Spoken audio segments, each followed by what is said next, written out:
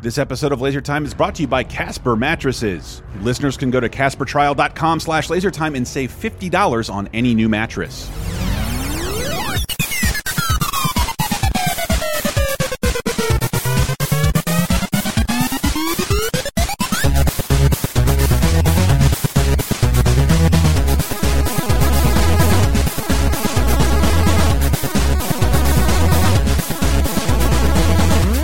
Howdy, Laser Time, the internet's 19th leading pop culture show, here with a best of extravaganza. Yeah, I know all your other favorite websites did that shit 2 weeks ago. We do it now, at the beginning of the year, when the year is officially over. Well, now that you can, look at these things on Amazon or Netflix, when they're available I think that's bullshit, because all those motherfuckers did their best of list without hearing Louis C.K.'s set. It was... barf a million, yes. Barf till I die. Probably won't bring that one up. However, if you know how we traditionally do this, we will have, for patrons only, a Worst of the Year bonus show. Worst of 2018 on patreon.com/lasertime this week. But this show is an extravaganza. Lasertime East meets Lasertime West. Hi, I'm one of your hosts, Chris Antista. Who else is with me? Hey, this is Sam.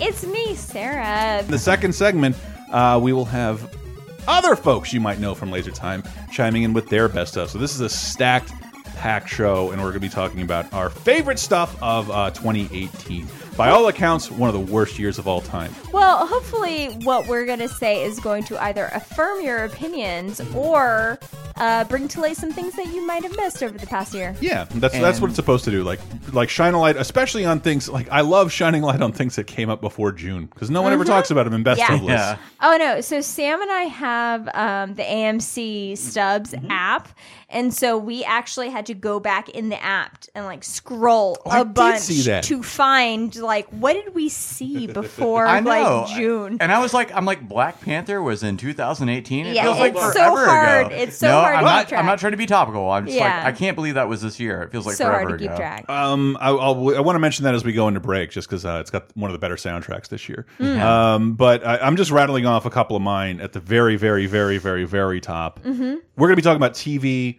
movies mostly. A little bit of music, but we're not music people. No. But not a lot of that. And maybe some odds and ends here. I heard Sammy wanted to mention some video games. Yeah. But game or two I played this year. All right, but we will talk about... Remember, there's a whole Video Apocalypse, our best of the year, where I did not mention Astrobot Rescue Mission, which actually is the best game of 2018. Okay. But let me rattle off one of mine, because it was from earlier in the year, and it's still stuck with me as one of the funniest things ever, because on paper it shouldn't work. I should hate it. And if you are tired of hearing Hank Azaria's name brought up in a controversial light, Brockmire is filthy and disgusting and not controversial in any way.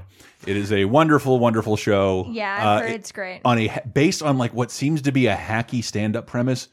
Hey, what do you think these baseball announcers sound like in their private life? Hey, honey, I diddle my balls a little bit, and that. Also, but that is the show. Who cares? That's all. But there's something about following that through and amazing. watching that guy walk around and monologue about the world around him, and he has this great little black millennial friend who's constantly talking about things in the air. Good Lord, is that ASMR?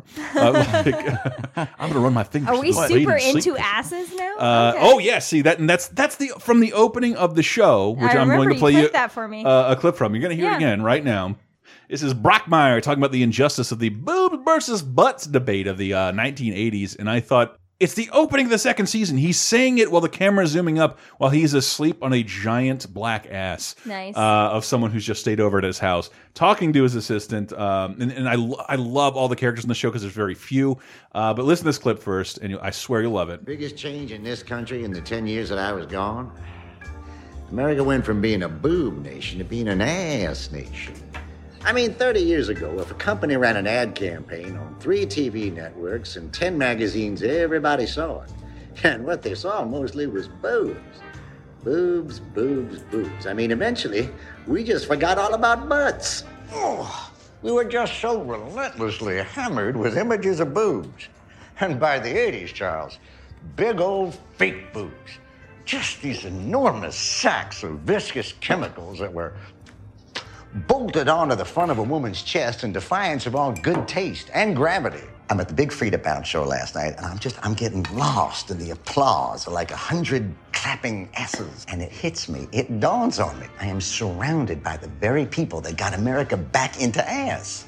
I'm talking about straight black men, the gays, of course, and thick women, God bless them. Because see, when the internet expanded all media into the limitless chaos that we know it to be today, the power of the straight white male gaze got diluted. And all of a sudden, all these long forgotten voices could finally be heard, man. And they were screaming, butts, come on, butts are wonderful. And that, my friend, is how the titty wool that had been pulled over our collective eyes was finally lifted. Yes, amazing. Because that's like a lot, black women for big black asses. God bless them. But that's what I love. It's like sometimes it's a fucking boring internet think piece as read by an old timey comedian. Yeah, and that's what it's one of the things I love about the show. And another thing I'm not going to ruin for you because there's only like 12 episodes of the show is that like obviously this premise is going to wear thin. Yeah. And the show seemed to take that very seriously and did something very serious with its hard drinking, drug using, womanizing character that I did not expect at the end and have no idea how it's going to carry forward, meaning I am anticipating this more than like a show that stuck to a status quo because I don't know what they're going to do in the next season because it looks like they have a show ruining event occurring in the final episode. Okay. And it looks like they took it very seriously. It's one of the ones we missed out on this year. Right. And that's why I wanted to bring it back up. Thank you. And I'm a big broad award for Christopher here is Netflix animation. As I wait in horrifying trepidation for Hulu's Animaniacs, I really do want to see one of these streaming services make an animated show that's like legitimately beautiful. Because I love Netflix in general. I'm giving an award to for like best contribution to animation this year. Yeah, I mean they're doing it. They're fucking doing it. It's been, is it pretty? I don't know. It's not. When we talked about it in an old episode that we want to see Animaniacs come back, but part of that was like it looked like an old Warner Brothers cartoon and was very lavish to look at, whereas BoJack Horseman is not, but it's not going for that. It's just a good it's a fucking great cartoon. Yeah. So that gets F is for Family is back this year and is a fucking excellent cartoon. Disenchanted I thought was an excellent cartoon.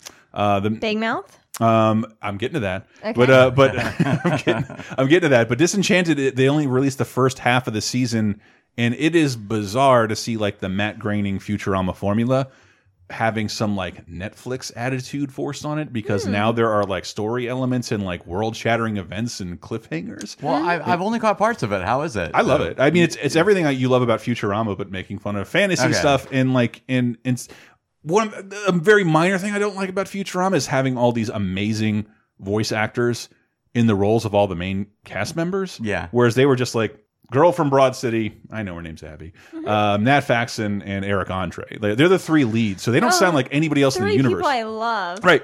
And everyone else from Futurama is the surrounding cast. So John DiMaggio and Billy West are all there playing all these other tertiary roles. No shit. Yeah. Okay. So like everything else sounds like Futurama. But it's also. It has a cliffhanger. It has a story. I don't know, like something that will impact the story where you can't really move forward from. Where like the rare times Futurama did it, it would like ignore it in the next episode and then maybe address it 13 episodes later. Fry loves Leela. Like that was kind of the extent of it. Sure. But like this. It's the Netflix model. You have to do something drastic to keep people binging. Fry Loves Leela thing was kind of like a Ross and Rachel situation. It was, except that they would forget about it for dozens of episodes at a time. That's what happened in Friends too. Oh yeah, that's right. I guess they'd avoid it for a couple years. Yeah, but we all watched together Big Mouth, sort of in part of that episode of Laser Time Sammy came up with about. What was it? Middle school? Just like horrifying middle school memories. Yeah. Just, like, I mean, maybe that's like the #1 thing we should talk about right now is that like one of our best of the year was Big Mouth. Big Mouth was. It made amazing. you to watch a cartoon. It did. Yeah. Wow. 100%, yeah. And also, fuck you. I watched I've watched a fair amount of The Simpsons, and I really did like Futurama. Please. Oh, fuck you. Please. I watched plenty of Futurama. I've known you for like 30 years. I'd name a single Simpsons episode. By title name? What the fuck? I mean, I don't watch it like that. No, but I do love that you have a son that does like animation, and now you're getting totally into it. Oh, and we are one episode short of finishing Rick and Morty and being current. Oh, yeah. And Rick and Morty, I am totally sold on. I love it. We have I think on previous episodes, we mentioned that we had not watched it, and now I'm like, pretty current, and I'm totally sold on it, and it is fucking amazing. I'm living in terror And that Sarah's- my husband and my stepson are going to become edgelords, and I got to tell you, I'm you gonna have are to leave my you are house. exactly like my grandmother 30 years ago. You've read more articles about the show than you've seen about the show, and you're True. terrified of it because of a fucking small portion of people who ruin True. it. And I'm not. 100% And true. I'm uncomfortable saying it now. Rick and Morty is kind of the best show on TV, And their fans embarrass me, and I don't want to be in league with them Oh at yeah, all. no, their fans are the worst. And in a grandmotherly sense, I'm also like, I can make our own Szechuan sauce, like right in the kitchen. I cook all the time. We I don't can have make to the bother Szechuan minimum sauce. wage workers and make a Yeah. giant scene and embarrass everyone, including No, the I creators of the watched show. like, some hard copy clip about the Rick and Morty people like freak. I remember seeing it like 2 years ago with the people freaking out at McDonald's, and then they cut away to someone like that works in a Japanese restaurant. He's like, yeah, it's just like it's ginger, it's soy sauce, some garlic, And if you get it from yeah, McDonald's, add a slice of something disgusting. yeah, probably. Keep it Just preserved jack for off 900 into years. it. It's fine. Yeah. But yeah, it's I really enjoy the show. But Big Mouth, it was timed well with us having to delve into all of our middle school experiences and your stepson going to middle school. Which, yeah, so far I've been fine, but yeah. But like just thinking about all that, and you guys got to enjoy the show like that, and me being able to acknowledge, along with thousands of other people, that middle school was, I don't want to say the worst time in my life, but probably the most traumatic, transitional, Tumultuous time in my Yeah. life. And Big Mouth is a show that only addresses that. And It's one of my favorite things I experienced this year. And you should listen to that middle school episode. It's one of our most Yeah. popular of the year. But like everybody, even I love the people who had to be like quietly like, I had a fantastic middle Yeah, school I experience. I'm loved- sorry. yeah, and I loved oh, all did we his- alienate people who just had no problems? I in middle know. school? I loved everyone who said they had a great middle school experience too, because thank God for you. Like, Right. good for you. Like, for all of us that had terrible experiences, there should be some people who are having good Sure, ones. and you're not a sociopath. You had a No. good time in middle school. Right. Those circumstances just lined up Because for you, and Yeah. that's fine. And I'm glad for you. I It would could have have had- been a lot worse. Because what You Big know? Mouth addresses is I would have had a fine time in middle school because I didn't notice anything was wrong or everything seemed awesome. And then sexuality and classism and like all of a sudden like, yeah, where are all my black friends at? What happened? Like, we can't hang out anymore. Is that like? But the show like addresses shit like that. And you were talking about being a little girl. Like, I just want to have my first kiss. Like, I did not want anything to do with Yeah. sexuality or relationships until my body started We were- yelling at me, sex all the time. Right. Sex. we were just talking about that, about like how like I am so curious about my stepson who is 11. Like, he's in 6th grade, and like by that point, like I was already thinking about like I have crushes on these guys, or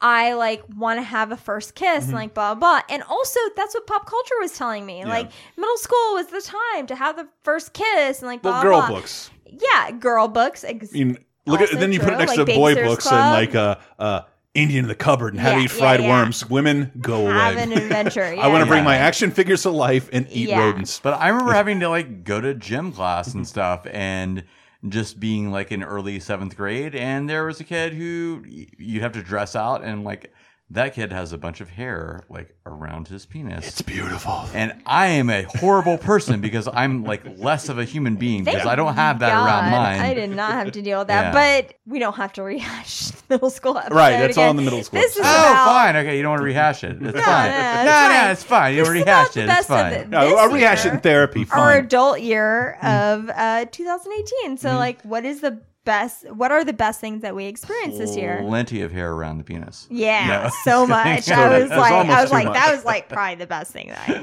had. it looks like a budding mushroom in a field. It- like it- that's How do you know that? Like, so much hair. Yeah. So much hair. It looks like an R. Crumb comic. Yeah. My dick looks like Slash without the top. are you hat. guys talking about me? All Wait, right. Okay. That So much maybe hair. we should talk about That much hair. But I have a clip from Big Mouth, and I don't know if Okay. it works because what is great about the show is it's and I never wondered that, and I probably should have what the women's side of everything was, because they all hit puberty first, and that made men stupider. So the whole time, like we're like, what the fuck is going on? They're like, what the fuck is going on? Why is everybody looking at me? Because our stuff is an outward. We may have a growth spurt, but like our bodies don't change in front of everybody. Exactly. And that I love the way the show deals with that. And the voice The acting is amazing. It's so good. Nick Kroll and John Mulaney are the main people. Oh, and we saw Nick Kroll. We did. Yeah, we and did every this time year. Jordan Peele shows up, like Duke Ellington, I love it. It's so funny. Yeah, but there's like Fred Armisen is so. But is like, it does so much for the girl stuff too. Does like the Jesse Klein? Yeah, Jesse Klein and Maya Rudolph as the hormone monster. Introduced this season. Oh, Bubble Bath. Bubble Bath. Oh, It's just like so good. Like it taps into a very strong thing. Let's for me. let's go make your mother cry. Yes. Yeah. I just love Jordan Peele showing up in the attic as like the Duke Ellington. Ghost of goes Duke like, Ellington. I live in your attic. So okay, the premise of this show, it's like it should have been like it feels to me like the first moment of the season, but I think it just got clipified and viralized. But what you can't see is that there is a puberty monster, a living embodiment of what's happening to these children. And once everybody on the soccer field, including the women, start noticing this girl's his boobs, the puberty monster rides a fan down from the sky with a banner that reads "Andrew has a boner" and crashes into the ground. And it's one of my favorite moments in television this year. I mean, just by the way it cuts like right into the show's theme. Boobs. Where did those come from? Below the neck, above the waist, it's definitely them. They're looking right at me. Ugh, boys are so gross. Wow, that uniform is doing something different. Missy, you're just doing exactly what they're doing. You're objectifying her. Oh, but she looks really good, right? Yeah. Those boobs, they're too awesome. Watch out. I'm coming in hot. Real hot. I'm going down. I can't feel my legs. I have to go to the bathroom right now. Kill me. Somebody kill me. I don't want to live my life in a chair. It's not all bad. You can do Disney World in like an hour and a half. Love that. The kid in the wheelchair has the last joke. I feel that for my sisters who got boobs real fast, but I also have to say for me and my sisters who did not get boobs until we got into college, yeah, I see you, Invisible Sisters. Oh. Nobody paid attention to I tried to make or high school. I thought the way the show jokingly makes fun of it is how I remember it in like non-pubescent hindsight, that it wasn't so much like boobs, drool. It's just like whatever's happening, that's exemplary of what it is, because like that woman is becoming different right in front of me, and the thing that makes her different is the biggest. No, I love the first. It's amazing. I love the show for its like depiction of puberty. I just like there is a sliver of puberty like in middle school depiction that it does not have, which is just like us flat-chested sisters who are just ignored until we got to basically college. Like we're the funny girls who are like, here's my funny friend who is standing next to my big boobs girl. Because we have no idea where to direct our sexuality. There's probably some gay kids out there, gay boys out there, who were just like, boobs. That's different. Oh, is this the change everyone's talking about? Let me look in that direction, because this is different. Yeah, and it was weird, like being in like 7th grade with like girls with like enormous breasts, and then women that wouldn't have breasts for several years. I want to check on all of them. I'm not kidding. not for any sexual reason, but like what are those the first girls to sprout? What are their lives like now? I'm so curious about that too. Right. Like, did they keep growing? Or did you have to get them reduced? Like, if they're I think for a lot if they're coming in 4th grade, like, what the fuck are you supposed to do about that? Anyway, anyways, we're talking about the best of 2018. Titties. I mean, what? Butts. Not the best part of 1992. I don't know. Of Spuds McKenzie's ads campaign. No. And the Big Johnson T-shirt. I got to move this along. Obviously, we all love Black Panther. Like it's difficult for me to say like whether I liked Infinity War or Black Panther better, because Infinity War is like half black set in Wakanda, and like you wouldn't know who any of those fucking people are, why it's awesome without Black Panther. But Black Panther was without a doubt a fucking phenomenon, and I'm literally to this moment right now shocked to know Black Panther is the highest grossing movie of the year. Well, I felt like summer was like I didn't hear anybody report on that. Black film summer for all of us, because I feel like we saw Black Panther, Sorry to Bother You, and Black Klansman, all in a matter of a couple of months. We are going to talk about all those. It was huge. Yeah, all those on was the show. Get Out last year? I can't remember. It was last year. It was last year. Okay. It was last year, and we're going to talk about all that. I just wanted to get that in there. Close out with some Kendrick Lamar off of the Black Panther soundtrack. When we come back, we're going to talk about pretty much everything you just mentioned at some point in this stacked extra long laser time. Stay there. It's all prophecy, and if I gotta be sacrificed for the greater good, then that's what it gotta be. Pray for me, take my pain for me, save my soul for me, 'cause I'm alone to see if I won't die for you. It's 2019, people, and you should resolve to sleep better. Yes, you spend a third of your life sleeping, so you should be comfy. That's why we're sponsored today by Casper Mattress, the ultra-comfy, hyper-affordable, hassle-free mattress. And you will not believe how little they cost and how easy it is to ship to you for free. Better still, you can get $50 towards any new mattress by visiting CasperTrial.com/lasertime. Rest assured, seriously, the experts at Casper worked tirelessly to make a quality sleep surface that cradles your natural geometry in all the right places. Plus, Casper offers affordable prices because Casper cuts out those middlemen and sells directly to you. Big box stores are going to want to sell you a mattress for thousands of dollars, but Casper starts at much less, around $500. They're offering 2 mattresses right now, the Wave and the Essential. The Wave features a patent-pending premium support system to mirror the natural shape of your body, whereas the Essential has a streamlined design at a price that won't keep you up at night. There's a reason Casper is the internet's favorite mattress, because you can be sure of your purchase with Casper's 100-night risk-free trial. Sleep on it for 100 nights. Don't like it? They'll come get it, dispose of it, give you a full refund as if it never happened. And yes, shipping and returns are free to US and Canada. So once again, to get $50 towards any new mattress, visit CasperTrial.com/lasertime.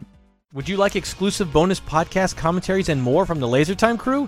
Then we strongly encourage you to support this show on patreon.com/lasertime. It supports not only this show, but all the rest of the LaserTime network. You'll get commentaries, play games with the hosts, see exclusive videos first, and receive an uncut weekly ad-free podcast bonus time. Speaking of which, here's a quick taste. It really is. I think movies have gone to way less effort to explain their premise than the beginning of Home Alone. It's almost like a reverse noir mystery movie where it's like they had to reverse engineer all this stuff to figure out this is an airtight argument that cannot be argued. Yeah, because I'm trying to make the point that no, I think the screenwriters took leaving a child behind very seriously. Yeah. And they probably tested it. They probably used a kid in Get Bonus Time, a weekly uncensored and commercial-free podcast every Tuesday, starting for just $5 on patreon.com/lasertime.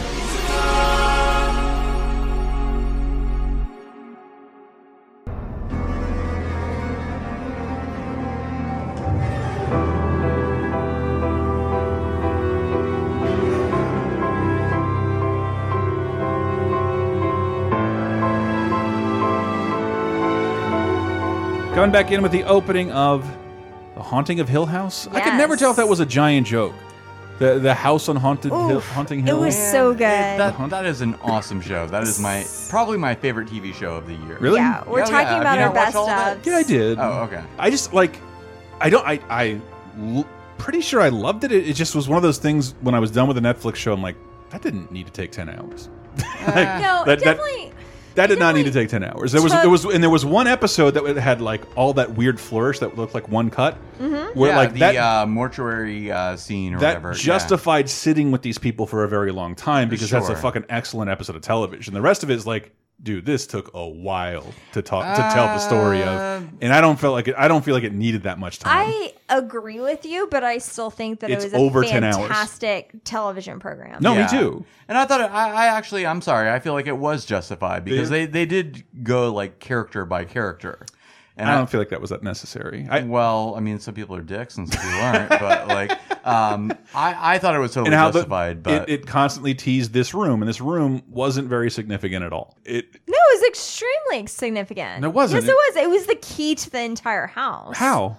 Because that was. Wait, don't spoil anything. But I mean, we'll talk about it off mic. Wait, I don't think it was. Wait a minute. I think that before we go further, we should talk about when we're going further. When we're talking about our best ofs, are we going to do spoilers? Yeah, we might as well do spoilers. Okay, so guys, we're going to spoil some things. Yeah. Hill House spoilers. If you haven't seen the end of Hill House, it's totally. You had a minute to watch. It's one of the classiest, awesome, ways to be scared. The coolest thing to watch during Halloween that anybody put out. Yes, 100%. Period.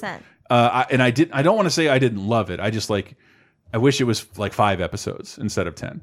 And because I think it could have been maybe 8 episodes instead of 10. But I agree, that's quibbling. But I mean, like, it was still fantastic. Yeah, like, well, I loved it. It was so like it made a universe and brought you into it in the way that I want a TV show to do. And I'll say it's my favorite first episode of anything I saw this year. The first episode is amazing. No, yeah, the first episode, like, really, like, right at the end of that, it's like, holy fuck. Yeah. You know, like, I it's remember one of the best moments on television of 2018. But I did appreciate them spending, like, an episode, like, on each character. Because I think I described it before when we were talking about it on lost a previous flashbacks episode. Yeah, but I to feel lost like, flashbacks. Yeah, but it really was, like, 6 Feet Under meets, like, American Horror Story or something like that. I love that. And I appreciated them, like, delving into each character. And then you get up... They did that with everybody, and then you get up to kind of the long cut episode, which is kind of like in True Detective, where they did the like long episode cut of that, which is just like, dude, this is like masterful, and most television shows don't bother to do. Nobody bothers to do that, and it's very cool. Yeah, and as somebody who just like likes film, I like to see like and try to identify where they did where they made cuts, their shitty cut or where their hidden cuts are. Yeah, where the hidden cuts are. And as someone who is like extremely affected by like film and TV, like the episode where the bent neck lady was revealed, like that night I had nightmares about that. It's like it up was until that happened, affecting to me, and yet the next morning I wanted to get up and continue to watch the show. So that's huge for me. And for my viewing, up until that happened, I wasn't sure I was going to keep watching the show. Yeah, because like there's not enough is happening. That means that that's a masterful show that they like hooked you in right when it needed to. You know, if it was on regular television, I wouldn't give a show 5 hours. We do not live in a world of regular television. Well, now I find myself like, I don't know if I want to like, I don't know if I want to. I'm going to wait for someone else to report back and tell me whether like one of these Netflixy shows are worth a shit. I didn't used to be. I mean, Netflix admittedly puts out a lot of crap, but I really liked Hill House. Yeah. I really did, and they put out a lot of crap. And you were in the errands, like on it holds up on repeat viewings because you can find things you didn't see before. It does because you can go back and see ghost sightings and stuff like that. Which I saw to the show's credit. I think I saw 2 naturally, and then I was reading about like fuck, these were all over the place. Oh, and I never after got I them. finished like the whole season, then I went back to like BuzzFeed and like and Vulture, and they were like read the articles where it was like, here's where all the like secret ghosts are. And, like, are you sure? Because when I watched that scene, I'm pretty sure I remember matching gems on my phone. Fuck! Ah, that's why I missed it. But I mean, to transition into some other stuff, like Netflix really had the hold on me for Halloween this year because it gave me 2 of my other favorite shows of this year, which were both Sabrina and The Curious Creations of Christine McConnell. I can never get the name of it right, but I talked about this a lot. So let me talk about Sabrina for a little bit. You watched like the first 4 episodes of it, and it was like intriguing. I just kind of fell off of it. Sabrina was fantastic. It was so good. Well, it's so dark. It's so fucking dark. Like, it's not what you're expecting. And there's so much talking about like the Dark Lord and like praying to Satan and stuff. It was to the point where it made me, a like lapsed Catholic girl, like nervous watching this show because how much they talked about worshiping Satan. The showrunner's the creator of the comic, or that version of the comic, right? Yeah, because I've read the comic. Yeah. And I love Archie's willingness to like, yeah, fuck it. Why don't you kill everybody with the Predator? Like, let's just do that. Like they do that all the time. And like the directions they took with Afterlife with Archie and then Sabrina after that are really, really fun things to do to those characters. So fun. I mean, they lean so hard into, we don't give a fuck about what you think about us. We're going to talk about, we are worshiping Satan. Yeah. We are into the dark Lord. It's like they didn't have to like do not care. That they didn't have it seems like a really dark revamp, but like, dude, the Archie comics have been doing that for years. Yeah. Like trying it fuck it. Let's just try and make a new thing for the age. Riverdale didn't happen overnight. It's just something that constantly happens with Archie. The people who are watching it did not realize that. And like when I was watching Sabrina, I was like fucking shocked to my core. Like, oh my God, we're literally talking about worshiping Satan because I forget on this show that is like I forget for the masses. I forget there was an old Disney sitcom that did kind of codify what everybody thought Sabrina was, and that probably was like even more of a shock to the system to people who grew up. I never really saw that show. I'm a Clarissa guy. TGIF? Yeah. Too old for that horse shit. No, I watched it. No, that classic comic thing was like just the like, jokes and grocery aisle like checkout lane Yeah, Archie comic like thing. And jokes then they just and like witches and stuff. Yeah, like, then you get into the 21st century and they just let it get dark as fuck. Yeah, and they're cool. like before it's just like silly witches, and now it's like no, we are obeying the Dark Lord, the Dark Lord, like Satan. Yeah. Satan, and it was like making my little like Catholic heart be weird. Like I was like, oh, should I be watching this? But oh my God, I loved it so much. There's no doubt if Alan Rickman was not dead, he would have totally been in that 100%. series. Yeah, definitely. It was so good. Yeah. I was just so happy to see it happen in the theater. Now. I've been doing that for like 3 weeks. I'm sorry. That is also a quick interlude here. That is a great thing we did in 2018 is to go see Die Hard in the theater in 2018. Yeah, I don't know if everybody has a CMX joint, but they're like really hard up for that flashback. I think like every Sunday and Wednesday, like and the fucking cheesy ass CEO is like, this movie is one of my real favorites. I'm going to look really intently into the camera. I'm not an on-camera person. And so I believe you. Like this is so keep talking. Like, all right. Yeah. But like Netflix really like tapped into my dark Halloween heart because they gave me Sabrina, but then they also gave me The Curious Creations of Christine McConnell.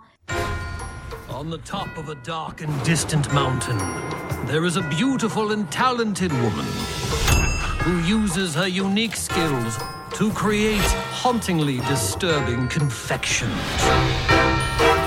She finds beauty in the art of darkness with each creation and shares them with us, the unusual creatures she has taken into her home.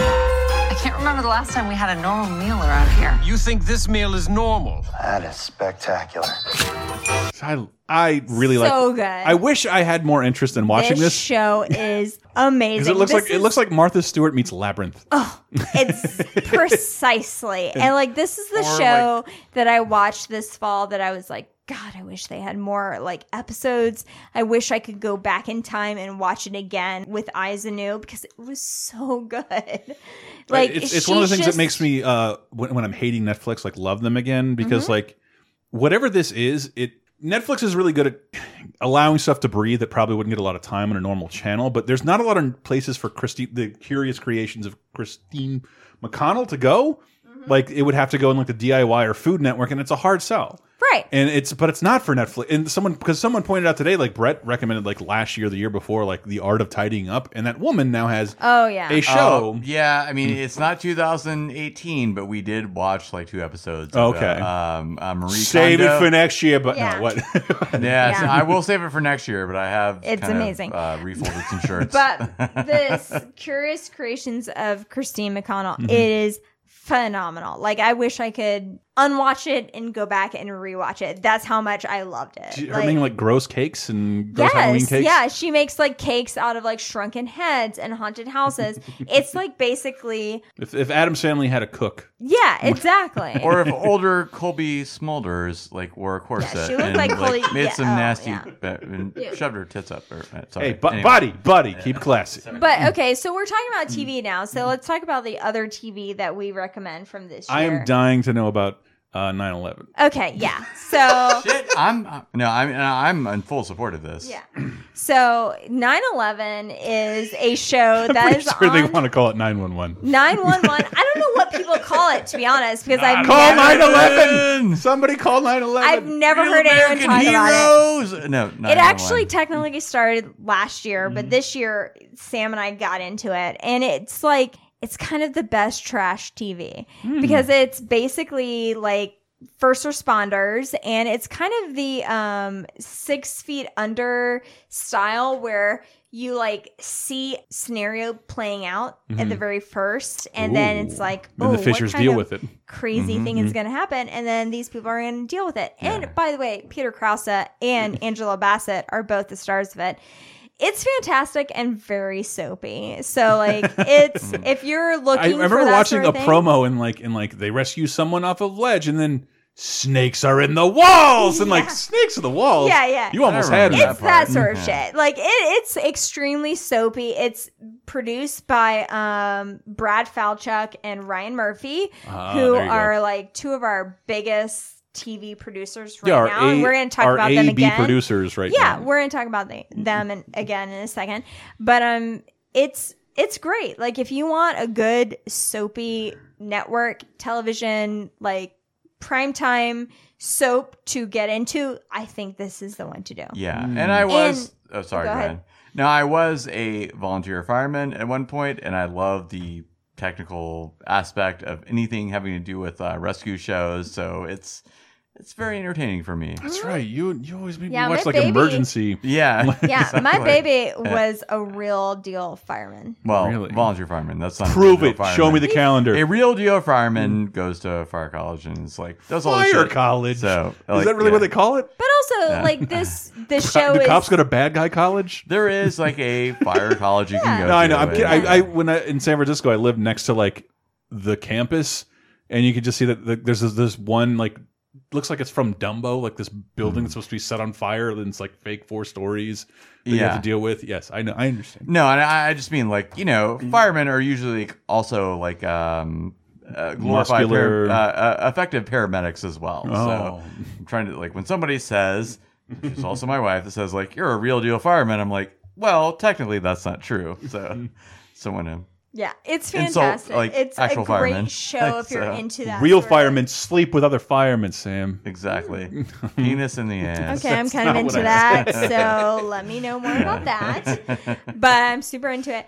But yeah, no, like 911 is one of the shows that we got super into this year because it's just like one of those great soapy, like, When I don't saw- have to think about it too much shows. And it has some of our greatest actors in it, Peter Krause and Angela Bassett. Also, it has a really great diverse cast. Like there is a black woman who's a lesbian. There's also a Southeast Asian man, like who is a main character. So it's Sound of half of our listeners boycotting the show. it is very, it's a very diverse cast. It's fantastic. Yeah, it's like, a lot of fun. I really like it. if you like that sort of soapy stuff. I like the idea it's great. when television wants to hang in there, and you'll hear when our opinions on modern television in the worst of 2018 on patreon.com/lasertime. But one of the instincts is to like, no, let's go real fucking hard. And I don't want to say trash, but like real fucking pulpy and like, fuck it. Like, yeah, why not? Yeah, like every 10 seconds, like let's do something incredible with a different group of people. Yes. And I remember reading about like, it was just reviewed in such a different way than I think it would have been like 15 years ago, because it just would have been called garbage. But like, no, we have to keep people's attention in between like, what would it 7 minutes of commercials if you're watching it on fucking premiere day, whatever they call that anymore? It does the same sort of thing that 6 Feet Under did, where like the cold open oftentimes is someone in peril or something, and it's like, how are they going to Yeah, it's like respond to somebody's that? like walking through the mall. Like, how are they going to end up to be the subject of this emergency? Oh, okay. Yes, you know what I mean? exactly. It's like I'm just walking up an escalator. Suddenly, the top of the escalator collapses, and they Right. fall into And my wool sock is sucked in. Yeah, they fall into the motor assembly or whatever of the escalator, and it's like, holy shit, that's. But you never know when it's coming. But you know it's coming. You know what I'm saying? Yeah. It's like 6 feet under. Yeah, I fucking love. Every day I think about that one that starts out with a guy on the phone, and then it slams the other end of the phone. And it's a guy who's shooting up the office of the telecommunications office. I thought you were going to say the guy that like ever. walked outside and got struck by lightning when he put up his umbrella. Oh no, my like big 6 feet under one that I always remember is the Rapture? the Rapture. The Rapture one? Yeah. There's a bunch of Rapture blow up I dolls. thought you were going to say filled the with helium. LSD one. It's like, hey, I'm flying. I also like the guy who's, I'm assuming it's Dave Matthews, who gets hit with a frozen turd from an airplane. So I think that happened to the Dave Matthews Man or something like that. Oh. So let's No, talk it was their about- it was their shit. Let's- They dumped it on a bunch Yeah. of other people. Okay. Let's talk about TV a little bit longer Mm-hmm. because one of the other things I want to talk about is Pose. Huh? Pose. Oh no, I'm not gonna like this, am I? Fantastic, and everyone should watch it. You would like it if you watched it. So 911 was produced by Brad Falchuk and Ryan Murphy, who they did Glee and like American Horror Story and blah blah blah, like continuing on. And now it's Pose, and Pose is fantastic. It's all about the New York 1980s gay scene with the Vogue scene and the balls. 100% the recommend. Balls? The balls. Oh, sorry. Sorry, like a gala affair. Yeah. Let's be a little bit more direct. It's like the 1980s, like Black Latino trans, like Vogue, drag scene. What channel is this on? FX. Oh, I've never heard of this. Yeah. Yeah, it came out earlier this year. I was not aware of this until, I guess, 2 days ago. Kind of recently because I knew that it was happening and it just like did not get the... I have Sling for some reason. They don't get live FX. You can only get the on-demand stuff. So we got it through I got to seek it out. Arplex. Mm-hmm. But it is fantastic. And it is a great look into the New York Black trans and Latino scene with the voguing and everything. Like what we view as Madonna with the Vogue scene, she stole that from... Madonna stole? Yes. No. She's a tastemaker. It's basically the documentary that we all love, Paris is Burning. It's fantastic. What are you talking about? It's very well done, and I'm very sympathetic to critically acclaimed shows that nobody watches, but are very good. Because and FX was like before, like Netflix was the home to like, dude, good shit airs on this channel all day. Yeah, but there was a show that was critically acclaimed that nobody watched that was very, I think I already said critically acclaimed, but Halt and Catch Fire that I really liked. Did that end? Yeah, it went for 4 seasons. I think it ended a year or 2 years ago, something like that. But I'm so very sympathetic to I was bracing myself for my engineer girlfriend at the time to like force me to watch that, and she never did.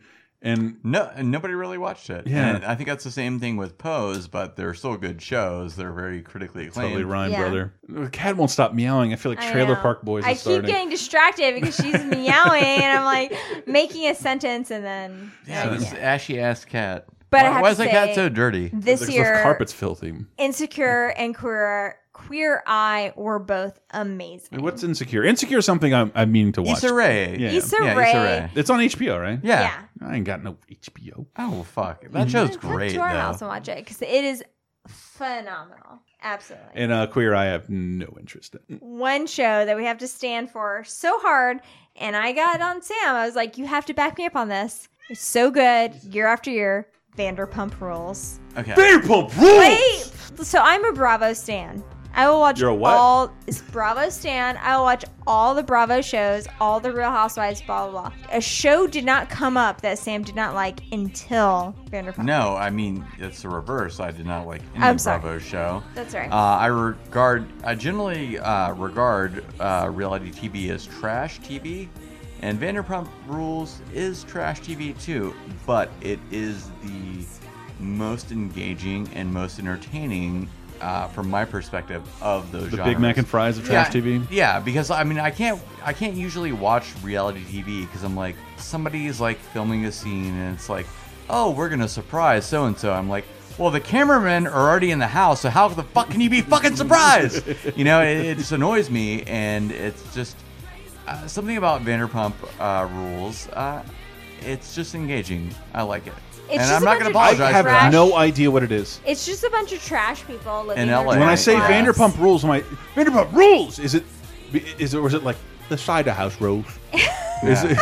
No, they don't talk like Michael Caine. I don't. Yeah. Michael Caine is not. And why would anybody watch this show? Michael Caine never I watches wish. the show. Michael Caine thinks it's trash. Yeah. You're Kings of LA. He thinks Vanderpump Rules is the worst thing. It's the worst show in the universe. I'm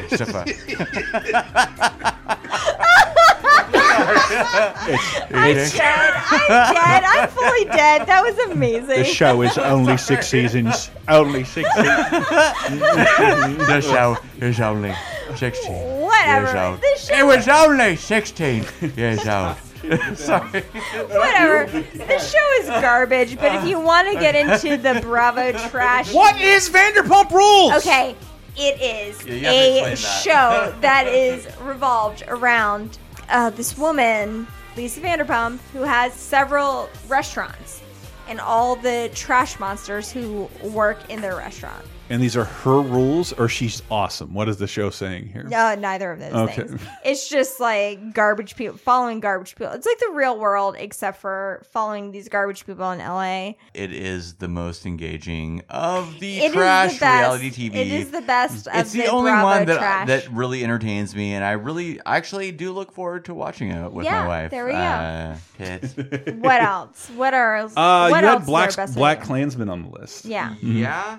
There's never been a black cop in this city. We think you might be the man to open things up around here.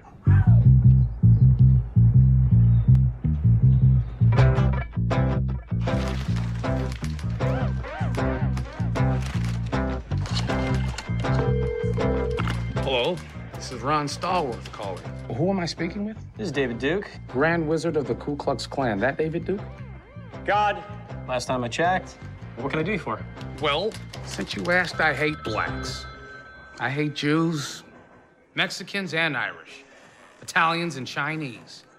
But my mouth to God's ears, I really hate those black rats. And anyone else, really, that doesn't have pure white Aryan blood running through their veins. I'm happy to be talking to a true white American. I love Topher Grace's David Duke. Yeah, Jesus Christ. It was great. And as somebody who like came up in the 80s and the 90s who got to see some great Spike Lee shit, and who after that got to see some really like lackluster Spike Lee shit, this was fucking great. Yeah, Spike Lee took a weird turn of like no, I just want to be a normal director. I don't want to make black films. And I just kind of want to tell him like, I only want you to make black films. Yeah. Because he does it. It's really fucking good.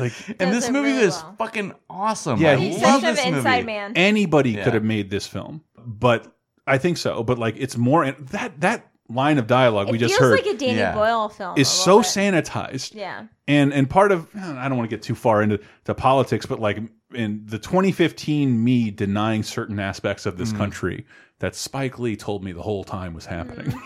Yeah. And now it's just like kind of him holding my head to this movie. And like some of the language in the movie I have not heard in anything in so long because we just haven't confronted this aspect of America. I mean, I think this was the movie that we all went to where at the end of it, like Spike Lee showed.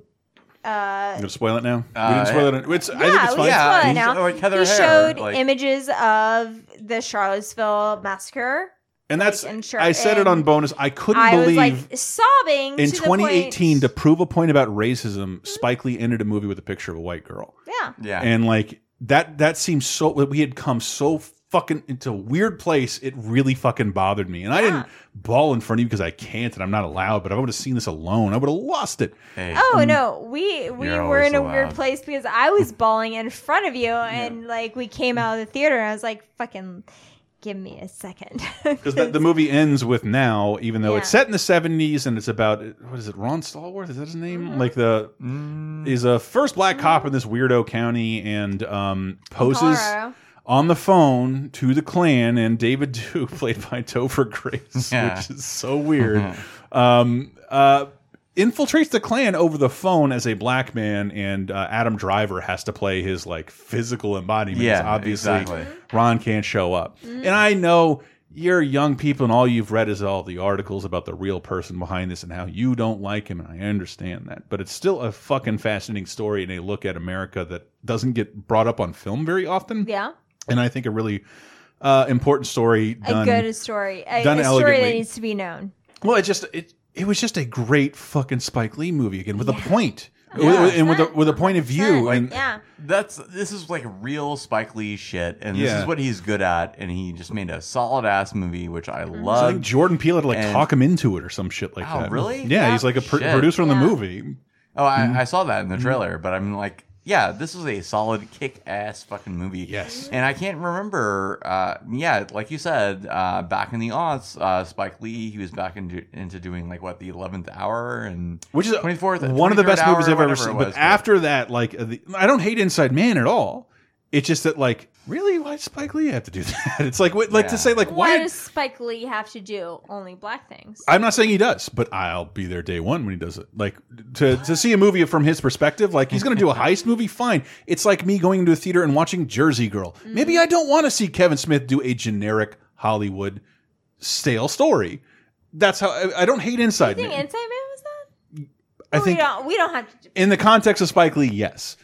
But to compare it to Jersey Girl is really wrong, and I hope Spike Lee never hears that I did that. Okay, but we can talk about that more later.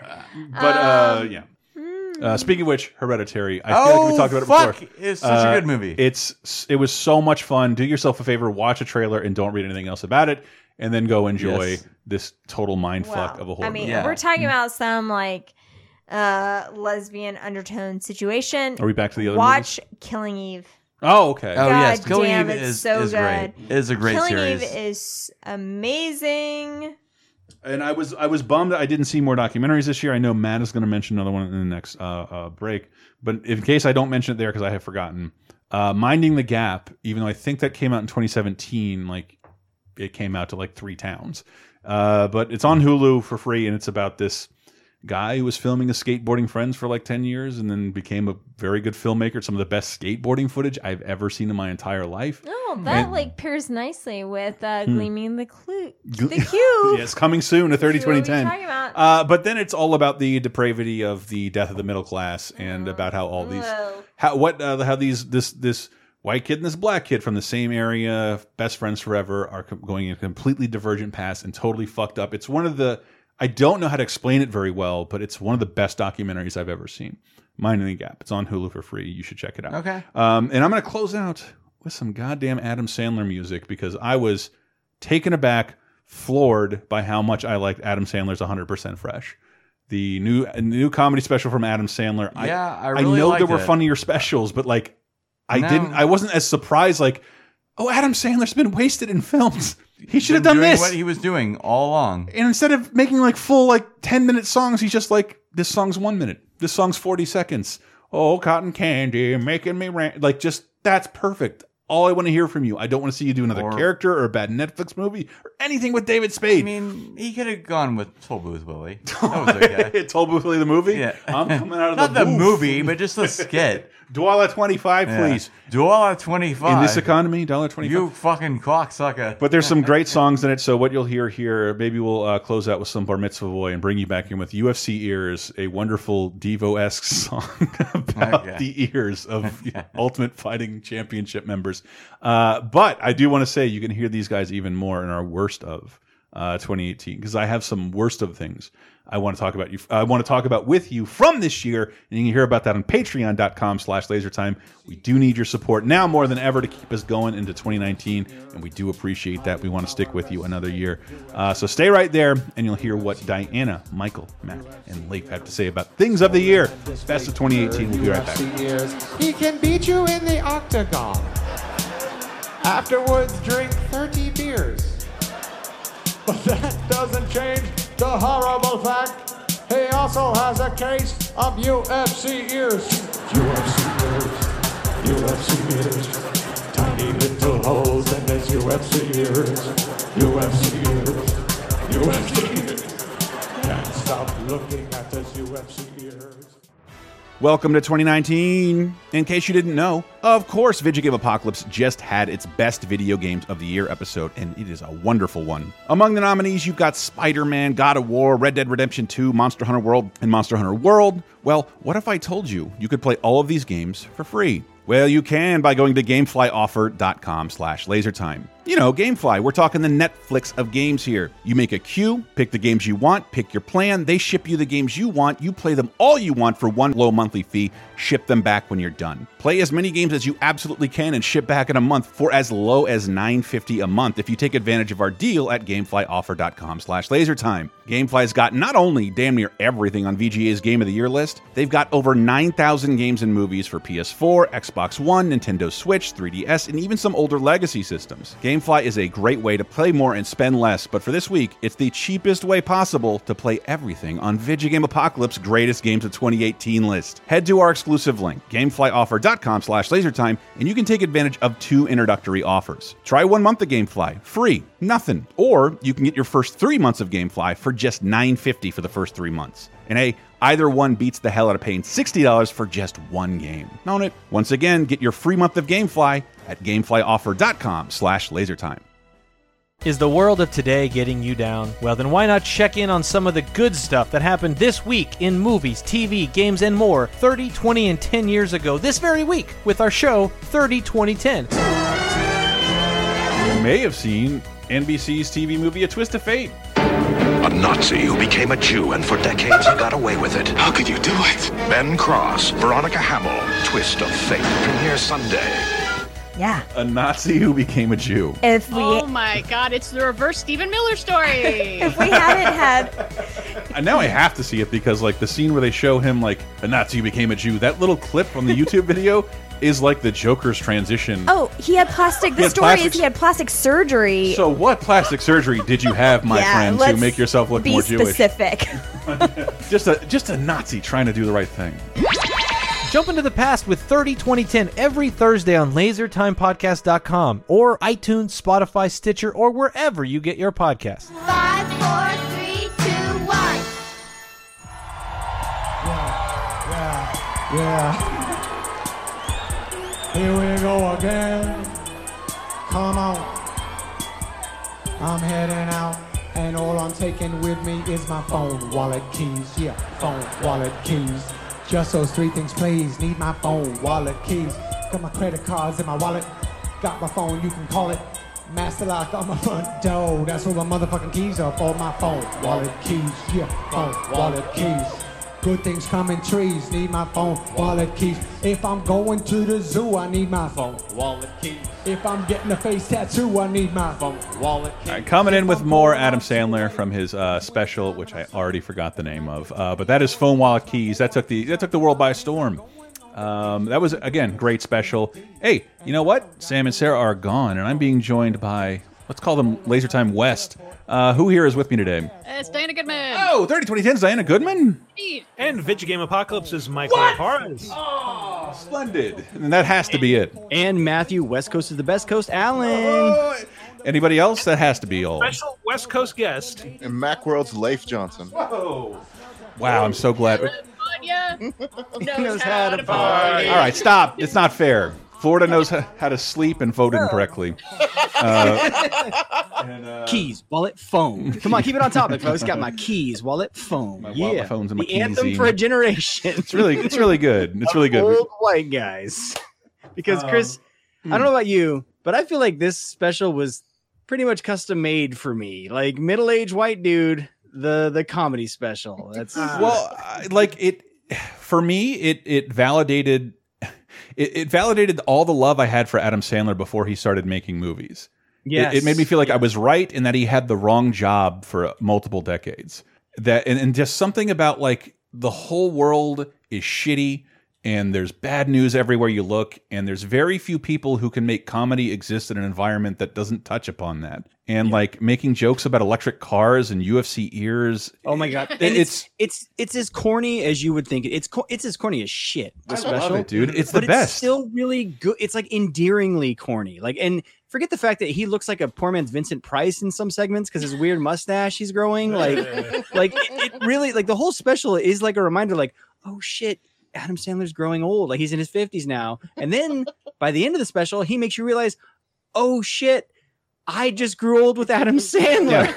Yeah, it really is to me the greatest comedy special of the year. It's not just that the jokes are funny. It's like it's sort of this like if he died tomorrow, that'd be the most perfect thing he's ever done. It'd be the greatest way to remember him. Dying would be? Yes. Yeah. Well, I don't want to see another one of those fucking Netflix movies. It'd be good timing. Yeah, I gotta warn you, Chris. The Hannah Gadsby fans are out front right now when you said that. Well, I won't be able to recognize him because I don't know who that is. I was wondering that myself. No, but I mean, Nanette, no, you didn't hear a big viral hit. Nanette is very, Very funny, but also very heartbreaking. Yeah. No, I mean, but actually, okay, this is a weird segue. But so the special starts out kind of silly, typical Adam Sandler. Like, I mean, I was probably like you, Chris. Like in high school, I used to sit around the CD player and we would listen to the Goat, like the Goat sketches, right? Like we I got a snake, man. I have all of that shit memorized. You button hooked me. I didn't know you were gonna button hook me. Why don't you pull out your cock and balls and let him play with it for a while? Yes. Welcome to Worcester. $1.85, please.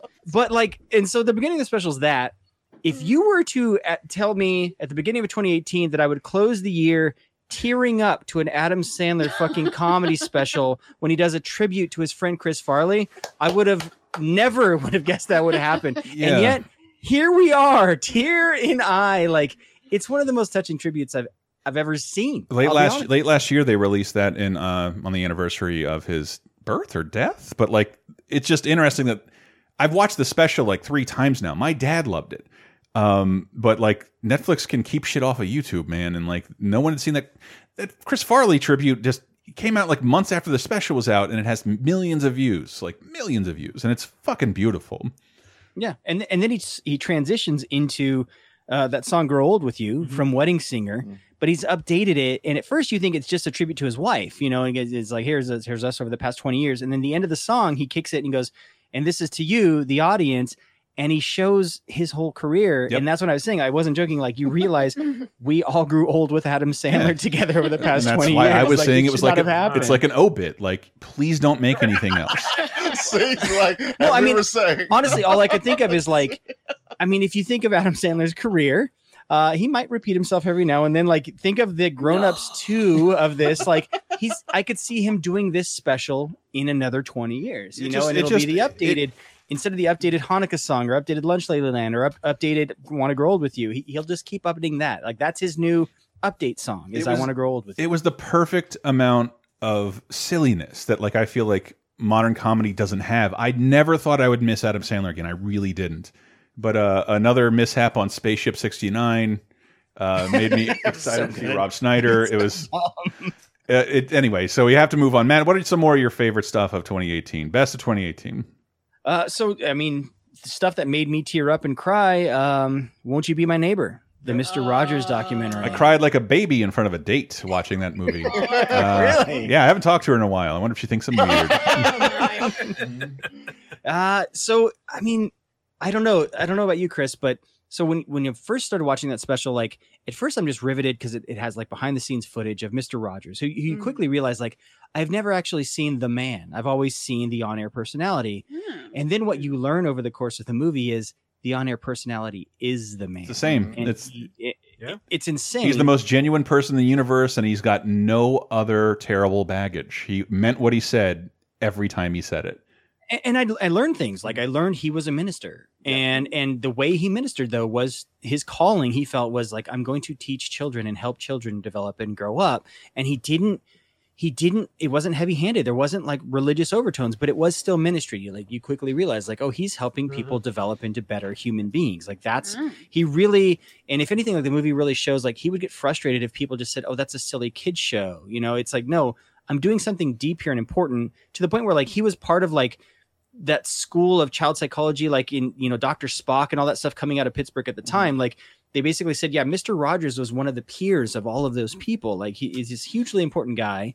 If anything, like one of the smaller events in that flick to me is the one that everyone always talks about, is like when he went and spoke before Congress. I'm like, there's so much cool big stuff in this movie that you're like, the Congress thing is almost like an afterthought. Yeah, just the notion, we've been talking about that a lot now, like that, like no, I really want to create a neighborhood, and like I think our modern notion of a neighborhood is disappearing.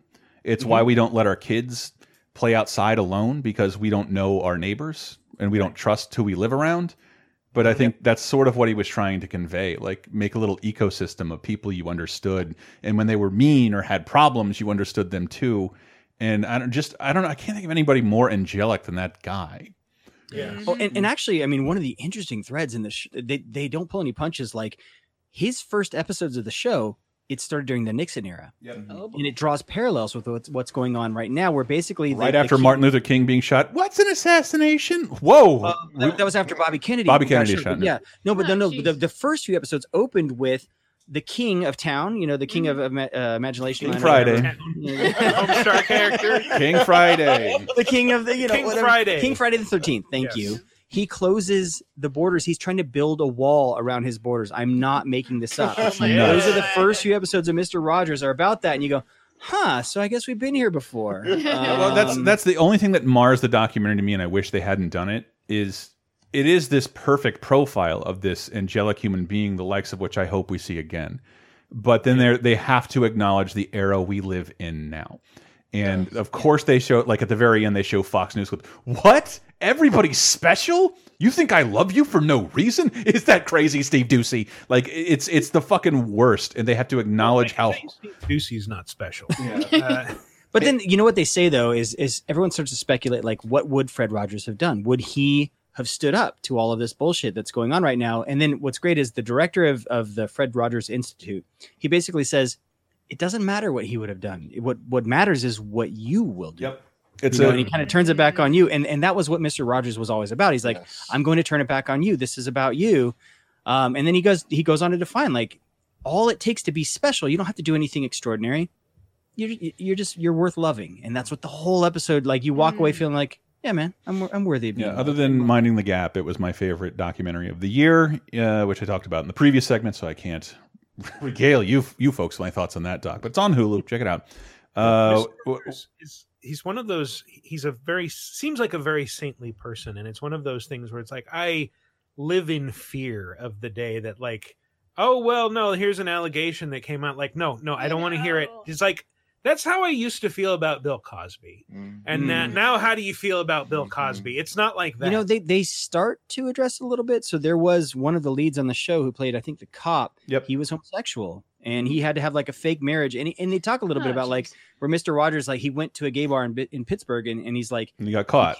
You can't go back there again, And so he had those moments where he's like, the guy got it. He goes, yeah, I mean, I would have torn down a lot of what we're building. But then he said, no, like, this guy was radical. Like, he was doing radical things. Like, they had a skit where he put his feet in a pool with a black man in the 60s, which was like a huge deal. It was right after a guy in like Alabama was pouring acid in a pool once they integrated pools. And they addressed like a lot of the rumors, like, oh, Mr. Rogers has to be gay. And it's like, no. And the guy said that. He goes, look, I worked with him for like 30 years. I'm gay. I think I would have picked up on it. He goes, no. No, dude, I've looked into him extensively. Like, there's nothing coming out about that guy. No. And so much of what he did was like filmed and with his children and family present. So like people would know. But what else you got, man? We have to move on. I mean, the other documentary I want to transition, that was my other favorite documentary, was the Andre the Giant documentary. It's really good. That was good. Really good. And so that's another like larger than life guy. And the thing I loved about the documentary is it really got to show you like who he was as a human being and show you like, it showed you like him growing up and the stuff that you rarely, like if you're a wrestling fan like me, like, yes, I've seen those pictures, but most people had never seen, but then it really kind of revealed, like, I'm not going to say, I mean, he had a disease that made him that large, but then it kind of even hints like he was okay with that because he knew that that's what was making him so huge and kind of this attraction. And so you saw this. I wouldn't be unique without this. I don't want the operation. I mean, literally, it's in the film. But no, I just loved it because it was this very personal look at like this. He is like the gentle giant. Like when you think of a gentle giant, that was Andre. And so it was a perfect like kind of view and glimpse into a truly like larger than life guy, a man who was flawed but a very sweet human being. And if you like wrestling shit, like WWE, we talked about that, Diana, when I was talking about Wrestling with Shadows, that WWE hasn't really opened themselves up to outside documentaries in a long time. They make their own somewhat skewed documentaries about their own wrestling stars, and this and some ESPN stuff was like the only time they invited a third-party company to come in and interview everybody to give honest answers. And you see fucking Vince McMahon cry over the notion of Andre the Giant. I still felt, I mean, I could feel that there was a little bit of spin going on, but it still felt, it felt more real than, like just a flashy piece, of WWE propaganda. I mean, they glossed over some of the. I mean, there's notorious like party animal stories about Andre because he was so huge and what he could drink, and they touched on that stuff.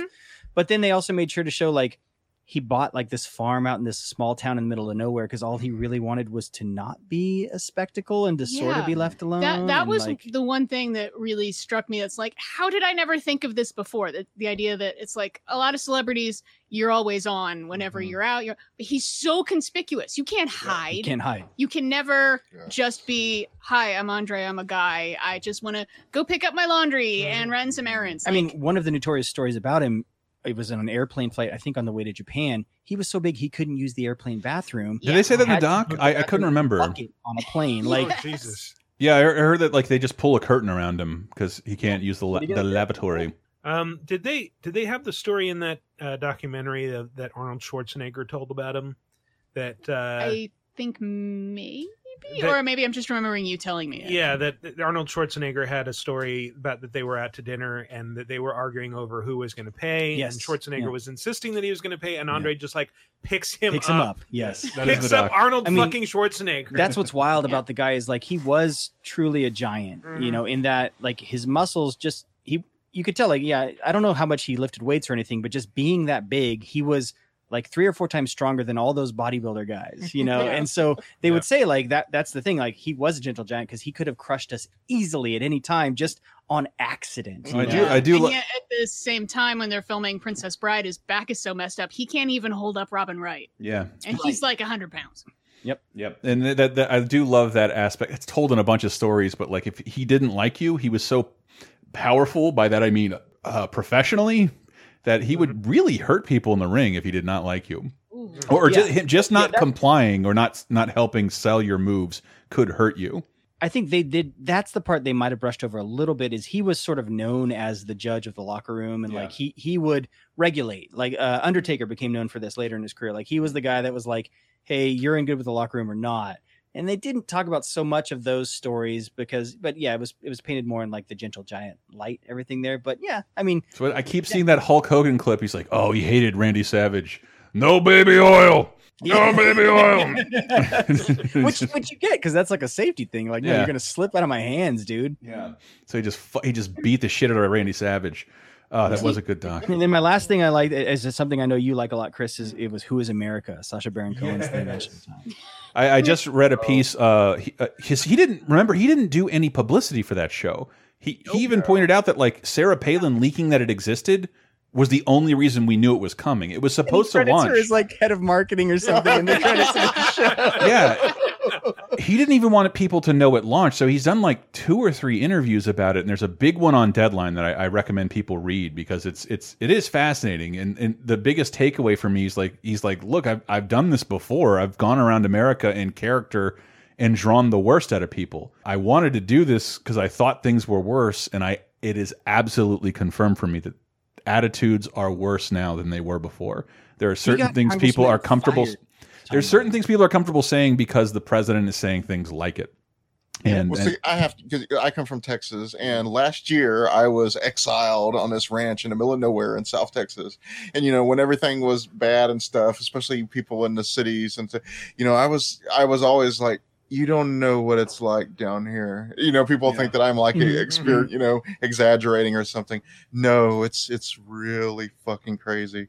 And it was shows like that needed to drag that out into the open because that's the way they really talk. Well, I grew up in a red part of California, and it's like that, dude. Like literally, he was trying to film a piece for, I think, this show, and he got caught in the city that was like right next to the city I grew up in, where he got caught. He was trying to play a character in a gun store, going into a gun store and talking. And it was one of the times where he got caught in like, literally they said, this guy just ran away because they kind of knew who he was. He's under pounds of obvious makeup. It's crazy that he got away with the Israeli guy from this season. Like, it's like, you don't look like a human being anymore. He talks about that because like Max Headroom with an accent. Yes, he does. He has that Max Headroom sheen to his face. He says when interviewing Dick Cheney, like Dick Cheney is an evil bastard, but smart enough to know when he's being fucked with. So he's like, but the interview starts and he's like, before I do my interview, I want to know who's interviewing me. So he's like, fuck. So he not only built himself a backstory, he hired an Israeli soldier to steal his story from him and talked to Dick Cheney for about 30 minutes about his upbringing before Dick Cheney would talk to him, and eventually signed his waterboarding jug. And that's the character that got people fired. They got that at least one congressman. Well, that's what he was talking about, because that's this horseshit strongman dude who proposes like big strength and killing foes and enemies and fucking all this horrendous horseshit. So he became like my favorite character, even though I hate him to my core. But I think the only bummer about the show, and we said this kind of stuff on Bonus Time, Patreon.com/LaserTime while it was happening, is that the show, I love Ali G, I love Borat, I love Bruno. The format didn't work as well in A World Without Shame, because one guy resigned, but everybody else is like, yeah, so what? Yeah, I said that. Kindergartners should have guns. Gonna make something of it? Yeah. So what? Like that was such a bummer, but he said that's essentially why he wanted to do it, because he thought there's a bunch of crazy shit being said right now. But it's you're right. I think it's must watch 2018 television if you hadn't seen it. It's only 7 episodes, and it ends in the best failed prank of all time. Oh no! I know it's going. Trying to he had convinced O.J. Simpson that a sheik wanted to pay him $4 million to confess to murder while he fucks a hooker. Oh my God. So he plays the Italian liaison. He's like, so here's what you're going to do. And he tries for, I think he said like 3 hours trying to get O.J. Simpson to confess to murder on camera. And he gets pretty close, makes a lot of jokes about, O.J. makes a lot of jokes about murder, comes just shy of confessing. Oh my God. Yeah. Or he laughs along. He laughs along with the idea of murdering his wife and Ron. Yeah. And that's the character that looks like the Italian Ted Danson. Like, just like the one in previous sketches went to a yacht builder to see if he'd build a yacht for an Arab lord with slave quarters. Yes. We can do that. We can totally do that. Keep asking for things like, how many people can you fit on this thing? And to the point where it's like, this is clearly like a human trafficking boat. And this is wild, by the way. He's fake getting a blowjob from his girlfriend in front of the guy, and the guy doesn't say anything to him. Like Chris said, it's like people have zero shame. Zero shame, and almost no one apologized. One guy resigned because he yelled the N-word at the top of his lungs. I believe we have that clip. Because of who you are, you could be the victim of kidnapping by ISIS. You have 2 seconds to attract attention. How do you attract attention? Well, you start screaming, take your clothes off. In America, there is one forbidden word. It is the N-word. Now, I am going to be the terrorist. You have 3 seconds to attract attention. Go! Nigger! Nigger! Nigger! Nigger! Are you crazy? The N-word is noonie, not this word. This word is disgusting. Yeah, sorry you had to hear that, but hey, so you elected a guy who said it, Georgia. So anyway, Leif, what do you got, buddy? What's your favorite stuff of the year? You know, I'm going to go in a weird direction. I'm going to go with books. I was trying to think of something that really did it. There is a book called Less by Andrew Sean Greer. It actually won the Pulitzer Prize. But it's basically about a writer who's, you know, the guy that he thought that he was going to spend the rest of his life is he's actually running off and marrying some other guy. And but they you know, so in order to avoid this, because he's still friends with him, so he doesn't have to go to a wedding, he's a writer, he decides to go book all these stupid appointments around the world and stuff. So his 50th birthday is coming up, and it's a really, you know, it's a really good look at that point in your life. It's a really good look at being a writer. And this is probably a bit of a spoiler, but it has more of a happy ending than I felt like it should have. And but I have to admit, the happy ending had me in tears and stuff. But you sound like you think you don't deserve happiness. Yes. Is this something book critics would call Updike-esque? You know, I've never actually read anything but by Updike. Well, you know, all the rabbit and all that. Yeah. So, but if it's about middle-aged people and feeling bad about themselves. Well, you know, that was the joke. It wasn't really in that direction. Stop reading my diary. There is even a line in there where he talks about, because that was one of the books he was writing, that nobody wants to read, you know, gay or not, nobody wants to read a book about a white guy who's sad walking around San Francisco. I don't need to. I lived it. That was why. But yeah, there's all these kind of, because he comes across this guy who, they broke up their marriage because they had been happily married for 20 years and they wanted to end it on success. And so they split up. And he was like, what the hell? Yeah. And so, but it has all these kind of things, but it is exquisitely written. I thought it was very beautiful. And when I was listening to you guys talk about your wonderful things of the year, that was what came to me. That's awesome. From beginning to end. It's an excellent book. And this is a book? This is a book. Yes. Oh, wow. Where's Sarah when you need her? I didn't know they still made those. It won a Pulitzer here? Yes. Okay. Yes, it is. Yes, a Pulitzer if you prefer, but it is. They prefer that it is pronounced Pulitzer. Dumb it down for me, dog. What show? Batman was going after. Yes. What TV programs you like? What film movies? Give me a film movie. Okay, off the top of my head, trying to think. A Quiet Place was the first thing that came to my mind. Yeah, that was one of ours as well. Was this year? Yeah, early. I saw it in San Francisco, so it had to be this year. Yeah, I saw it in a theater with vibrating seats.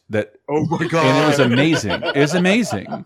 Like I remember because people had their popcorn, and I was eating it at the Draft House, the Alamo Draft House. So they already want you to be quiet in there. So but everyone when they had a super quiet moments, and you were trying to eat your popcorn, it was like you're just holding it in your mouth, and everybody else was too. That's awesome. So, that was great. That's I awesome. saw Ready Player One in a movie theater that had vibrating seats. Not only vibrating seats, but like roller coaster style moving seats. I'm like, the D-Box, baby. This seems like the kind of movie that people who would like that would come see. It's pretty much the perfect. One of the biggest disappointments of the year to me was The Meg, because all I wanted was a big dumb shark movie. I'm like, no, that's too dumb. But I watched it in a movie with the moving seats, so anytime they're in like a submersible, like this is amazing. I'm just floating. This feels great. Every time Peter Griffin says, "Hey Meg," I'm gonna hate myself if I don't say it, so I got to say it. It's stereotypical, but Spider-Man Into the Spider-Verse is the best movie of the year. Yeah, it is. I'm with you. Perfect match of comic book artistry and cinematography, and it is probably one of the best, if not the best, superhero movies that has ever been made. And I'm going to say that, and it's not exaggeration, just because I just saw it like a week ago. But yes, honey, it's really amazing. Sorry, Leif, you just dropped your mic there. Here you go. Oh yeah, honey, I know it's fresh on my mind, but that is my movie of the year. I do not cry in real life, and I cry only at movies, but I cry at good things as well as sad things, and I was just mostly in tears the whole time seeing the perfect Spider-Man movie. God, it's got something for everyone. It's got a middle-aged, overweight, heartbroken, tired Spider-Man, and that is my Patronus show. Dude, I mean, I know we're not supposed to talk about video games on this episode, but like, it was the year of Spider-Man. Yes. It's an amazing movie, and he has the most important, like one of the most memorable moments in Infinity War, and he has the best game, one of the best games of the year, in my opinion. And to the point where somebody pushed around a tweet that was like, some headline that was like Spider-Man to star in comic series. But remember, we all knew each other. We were all hanging out when Spider-Man was getting bad movies and bad games, and his comics weren't. No, his comics are pretty good. That was all the Dan Slott era. But yeah, like this year totally flipped it around. Like, oh yeah, a reminder of why this is Marvel's leading superhero. It's not Iron Man, it's Spider-Man.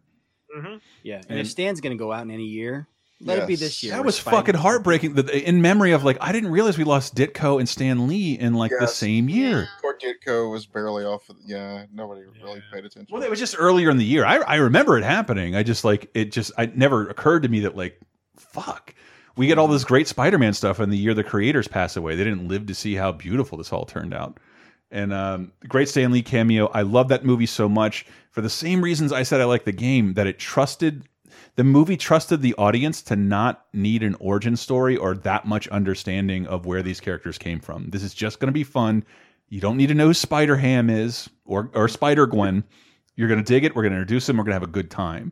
And as someone who read Peter Porker, the Spectacular Spider-Ham, when I was a kid, that it's great to see that character come back. I think you can do that now. You couldn't do that before. Like, I think you could have done that for years, but I'm saying, like, the Amazing Spider-Man series, as of like, when was that? Like 2013, 2014, didn't trust you enough to allow, like, it's a comic character. You know who he is. You know what he does. Let's play around.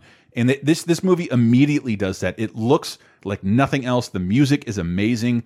I have not enjoyed myself in the theater more in 2018 than with Into the Spider-Verse. Seriously. And having John Mulaney as Spider-Man was just perfect touch. It can get weirder. I mean, let's not forget you got Nick Cage in that movie. Yeah, he was so good. He was so. I didn't even notice Liev Schreiber as a Kingpin, but like Kingpin is a very underrated Spider-Man villain. He gets thrown in with a lot of Daredevil stuff, but like this is sort of taking a cue from the Ultimate universe, and like I think that's the most compelling villain in the Ultimate comics. And Miles Morales is, I think, I already enjoyed the Ultimate Spider-Man comic line. I never enjoyed it more than with Miles Morales. And again, this is all us being more smarter fans. I didn't know why I liked Spider-Man so much back in the day just by reading comics. I got into Fantastic Four and I immediately fell in love with Spider-Man. And it's just that like, oh, he's closer to my age. But Spider-Man was never, and he was never in high school when I was reading. He was in college at best. Miles Morales is a kid, and I went to go see it with my friends' kids, and like, dude, this is fucking rad. A separate Spider-Man that's fucking amazing that these kids can imprint themselves on, and that works amazingly. Even Infinity War DH Spider-Man. Yes. Yeah, that movie is so fucking good, and like it just doesn't really give a fuck about catching you up with anything, and it doesn't need to. It doesn't need to. Yeah, it's so. Yeah, good. I was saying when we were off mic actually that I got a surprising recommendation for that from lady who works in my office who's kind of like every PTA mom. But she was talking about, oh, I saw the Spider-Man movie. It was the best movie. Yes. My daughter kept like hitting me with her elbow being like, that's from there. That's from there. And I'm like, I underestimated you, PTA mom. I'm sorry. You're fucking cool, and so's your kid. It's so dense and so rewarding. They released the fake Christmas album with Chris Pine actually singing Christmas songs from the movie. I never in my life thought I would see the spider buggy on the big screen. And there it was. There it was. One of my favorite toys as a child. I cannot say enough great things about that movie. I wish I was classier and saw something better, but like my favorite movies are for real Minding the Gap and Into the Spider-Verse. Nice. I think mine might be removed from superhero movies entirely. Sorry to Bother You. Yes. Oh, yes. And that's I told Sam and Sarah they can't talk because that's the only movie I saw like more than once in theaters, I think. Yeah, just dates, but failed dates, but also that I was dying to hear what you guys thought as Bay Area people because I never I don't know. Maybe it's just because I just most Oakland movie. Yeah, it's the most Oakland movie ever made. Yes, it can only be more Oakland if like Marshawn Lynch made it. Yeah, I don't. But I did like how you saw the trailers and you got kind of what the satire they were going for, but when you get in a theater, oh my god, it goes in an entirely new direction. It's all fucking with you. But the thing that I love about it is that it starts with a simple satirical premise, and then it goes to the next logical step. Yes. And if you get to that step, then you have to go to this next logical step. Yep. And it builds and it builds and it builds until you're into, literal human slavery and horse cocks on screen. Yeah, but I had to ask my I didn't explain why the horse cocks were there. I had to ask my non-Bay Area friends, like my boy Terry Crews, like, I mean, it features, he might be like my favorite actor right now, and I don't know why. Because he was President Camacho. Yeah. But I really have the Terry Crews clip I sent you. Yeah, I do. But I really had to ask my non-Bay Area friends what they thought of the movie because I thought it was like crazy specific about the idea of Silicon Valley taking over all the work in these are things that take, it's not, it's Silicon Valley in our lives and everything. I think it's relevant beyond. It's true, but we don't have a Facebook. Like Florida doesn't have an Amazon or a Facebook like looming over it like the Bay Area does. Especially when it's like that's giving you this opportunity that's like, well, it's this or nothing, like literally nothing, as small business disappears around the Bay Area. So like I don't know, like I thought I had so many fun conversations with my friends from Florida and other places about what they thought about this film because it brought you in with this something they thought was silly, the idea of a guy rising through telemarketing by a black gentleman by using David Cross's voice, and then goes to like incredible extremes, and it's like I want to see more movies like this tomorrow, all the time. Yeah.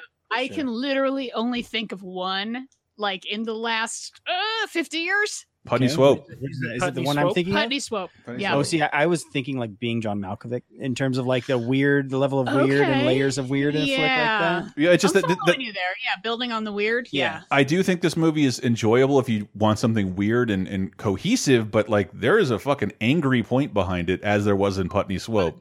Yes. Fuck yeah. Yeah, I don't think I've ever seen an anti-capitalist polemic that was. There you go. Yes. Exactly. There you go. Maybe the Donkey and Graveyard Keeper. Let's be honest. Okay. and it has shout out to The Last Dragon. So Yeah. Whoa, really? Yeah. Show enough? No, there's part of an artistic piece Yeah. where she repeats a line from The Last Dragon over and over while people throw old cell phones and blood at her. It's funnier than it sounds. Michael, you were mentioning you have a Terry Crews clip. Yeah, well, Terry Crews is the main character, Cassius's landlord, and they have this wonderful exchange near the beginning of the movie when you see Cassius's shitty life, where he lives in a garage and nothing seems to work for him. And it's worth the gate just to see Terry Crews with hair. Yeah, that's so weird. It's so strange. God made this land for all of us. Greedy people like you want to hog it to yourself and your family. And Me and my family? Yeah.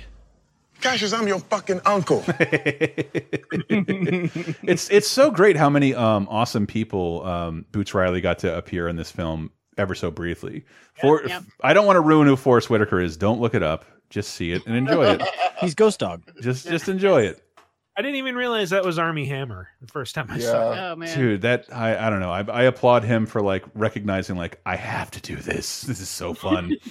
Real quick shout out for Oakland too. It was also featured in Black Panther. Like this could be the only year where Oakland's in multiple movies. Oh my god, yeah. I heard from many different people who saw Black Panther, different let's say urban environments around the country, and that there was always a big scream for Oakland. Yes, my friend Achuka is he comes from Ethiopia, but he's been in America for a long time, and he went to see a screening in Oakland, and he's like, this is the way to see this movie. Yeah. No, Black Star Wars. It was freaking Black Star Wars. There's some people putting on their church clothes to go see Black Panther. That has to exist, right? On the Laser Time Blaxploitation episode, there has to be a Black Star Wars. Shit, there's Turkish Star Wars. There must be Black Star Wars. There's gotta be. Oh no, Shaft in Africa. Nice. Yeah. You mean Shaftrica? I was gonna say Ice Pirates. That has like a black hair. Yeah, that's probably the one, Michael. But you have I love that you have a clip of the white voice. So I do want people to hear that because it's very funny. Please. You want to make some money here? Use your white voice. My white voice. Like this young blood.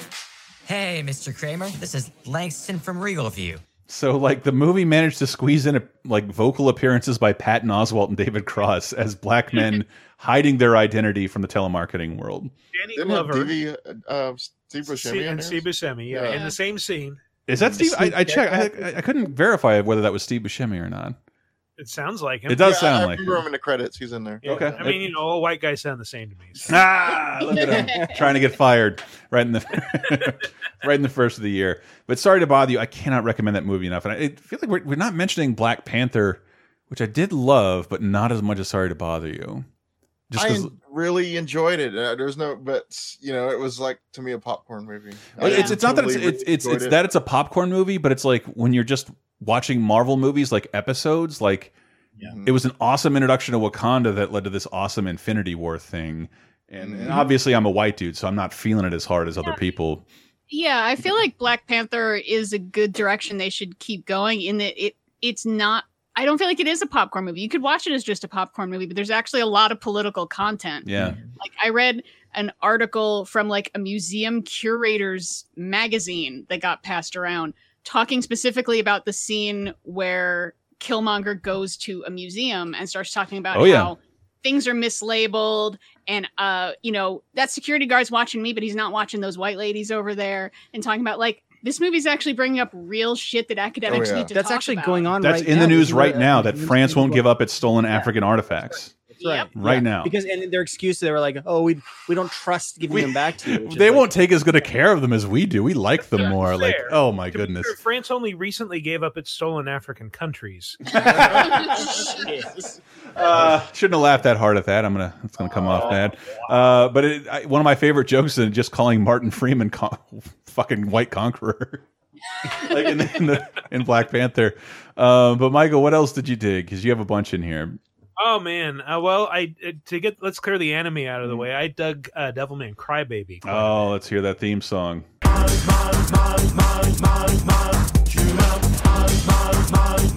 That is a weird theme song. That's also not like the actual Devilman theme song. It's just I had a hard time finding it. I think it might like only be on Netflix's version of the show. But like Devilman Crybaby it's like a total departure from what you would expect from an anime, in mostly in the art style, and that it has kind of this very fluid, organic, almost crude style that at times just kind of slides back into like traditional ultra stylized anime. And but at the same time, like having never been familiar with any of the previous versions of Devilman, I was not prepared for the directions this story took or how dark it got. That like, I mean, mild spoilers, well, to get a little bit spoilery, like, yeah, most of the characters fucking eat it in brutal ways that are completely they just kind of come out of nowhere a lot of the time, and that's consistent with the original like 1960s series. Everything that happens is pretty consistent, and in fact the series kind of has as its theme like, this has happened before, this will happen again, this is a cyclical story. I promise you, I'm always on a mission to watch more anime, and I got a little high to watch this show, and then like 40 seconds in, like, I am way too hot for whatever this is. I cannot do this. No, that's just anime, dude. Yeah. That's just anime. Well, no, this is crazier. Yeah, it's really crazy. Like, just ridiculous shit happens out of nowhere. There's this whole thing about like, yeah, there's a lot of people who just like fuse with demons and can Hulk out and become demons at any time. Persona. Not quite. With more people being stomped flat on like a high school track meet field. I see. Yeah. Okay. But yeah, it's Attack on Titan. It's also Stop like this it. is You know, two animes. I know these are the only animes I know. I'm running out of anime. I know. Agretsuko. Agretsuko is another great one this year. That was an anime that I watched and I didn't throw up or scream. Although they scream a lot in that Maybe anime. they were doing it for me. It was Best moment of 2018.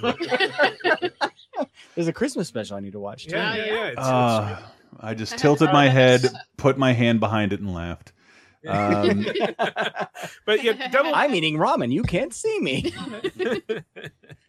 Trying to remember what I was going to say about Devilman Crybaby. Oh yeah, it's extremely horny, and like especially the first few episodes were very much about like, so this teenager getting this demon body is really an allegory for the changes that happen around puberty and coming to grips with all these new feelings and urges and all these other things that they show you in health class, but in a much more dark, violent way. I mean, I went to a Christian school, so yeah, demons going into my body during health class was pretty much the curriculum at the time. There you go.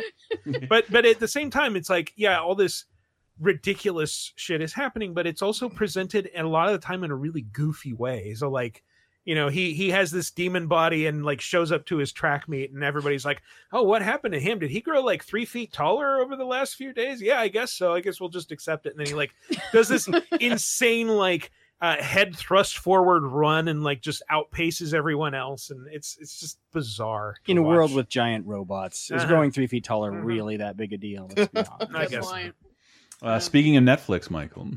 Yeah. What was the other one? BoJack. Oh yes, of course. More down to earth animation, if you can call it that. I feel like every year should just have an asterisk. If BoJack was the best thing, even if there wasn't a new season. Did you just call the show with the talking horse down to earth animation? I know. Well, because it's not like people being torn apart and exploded constantly. Not constantly. I was dating someone that said she couldn't get through it because she didn't like that style of animation. It looked cheap. So it's not cheap. Yes, exactly. Was dating. Yes, Why exactly. Why pay for movement when it's not needed? Right. They're just talking.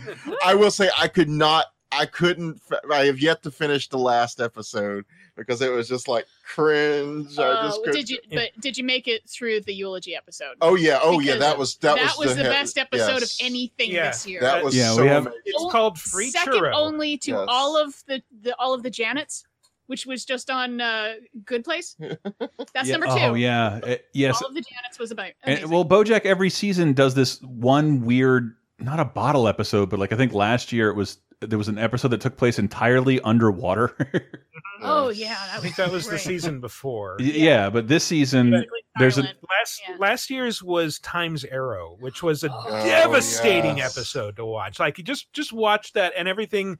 You have to have the context of everything leading up to that moment, but then you watch it and it's just like my jaw was hanging open during that whole episode. And I don't know if they topped it with Free Churro, but like this was something that just leaves you flabbergasted and sort of drained, but also relieved in a way. Yeah, it's sort of like the Greek approach to tragedy, where it's like, yes, this will devastate you, but it will also make you feel better about your own life. It's cathartic. It's cathartic. Yeah.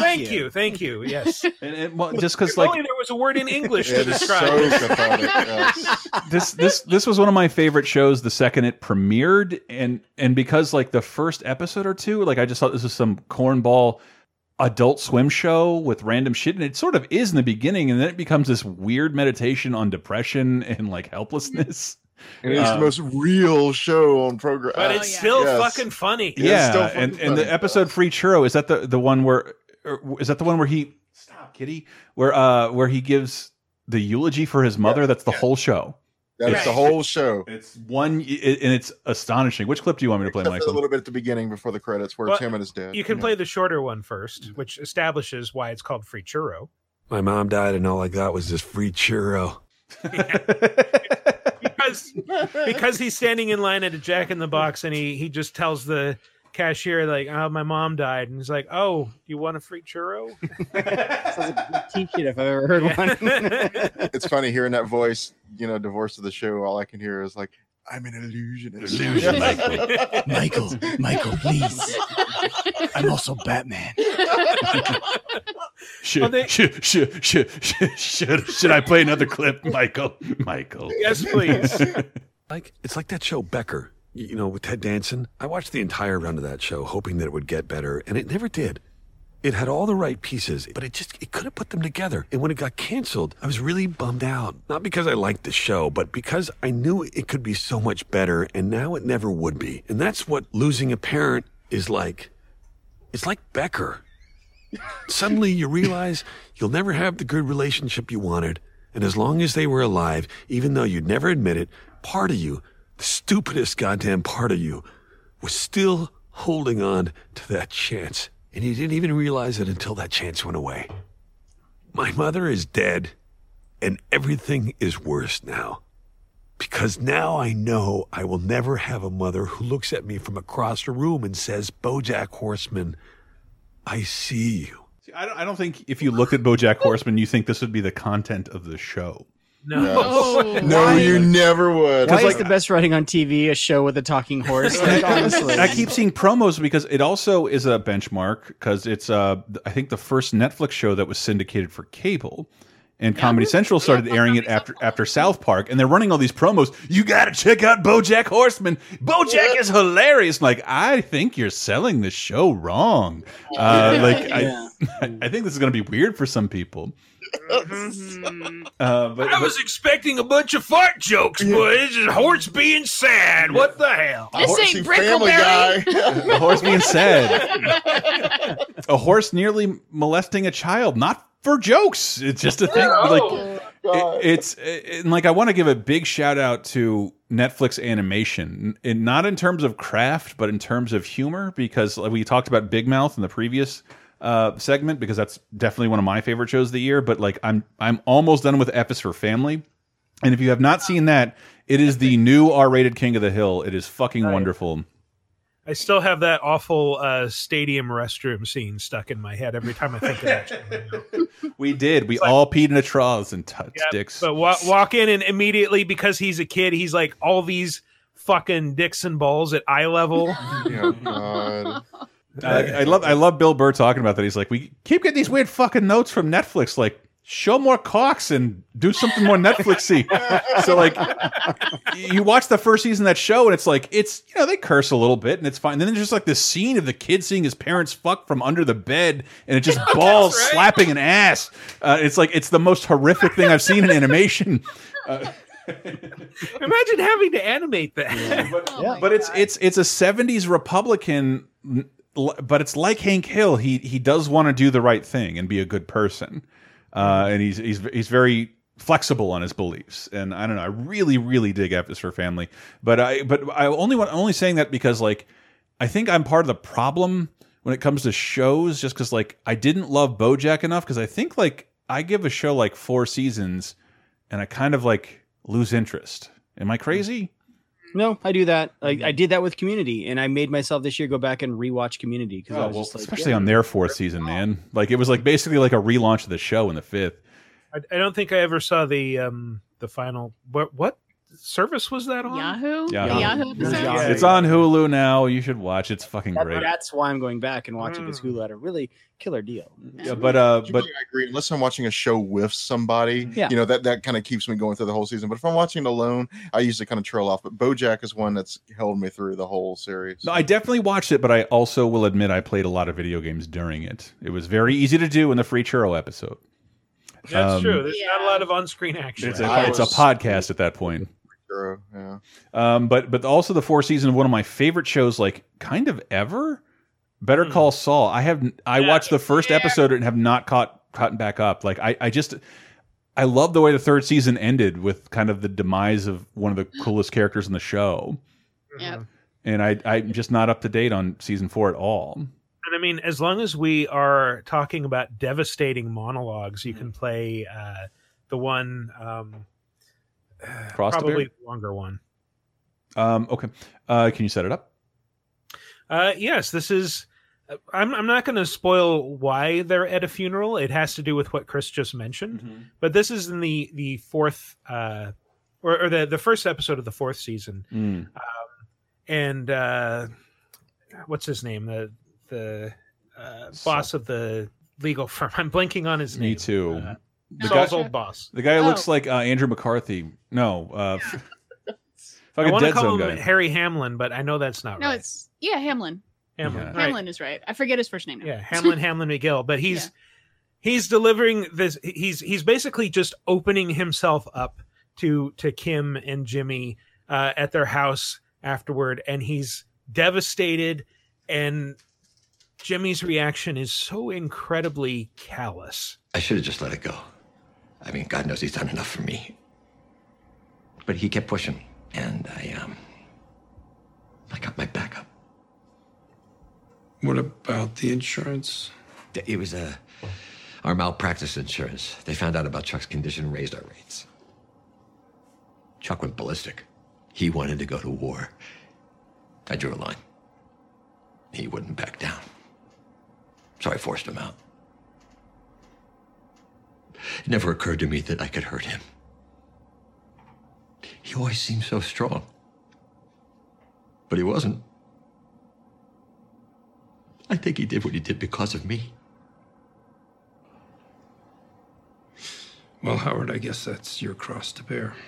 Whoo! The guy's been...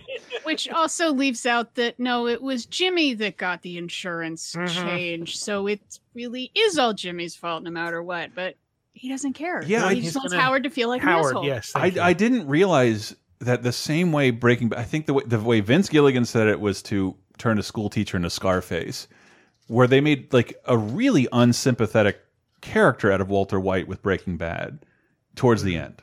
Yeah. They're doing the same thing to Jimmy McGill. Yeah. Or Saul. Like you sort of like, wait, do I like this guy or not? He is succeeding despite being an incredible piece of shit.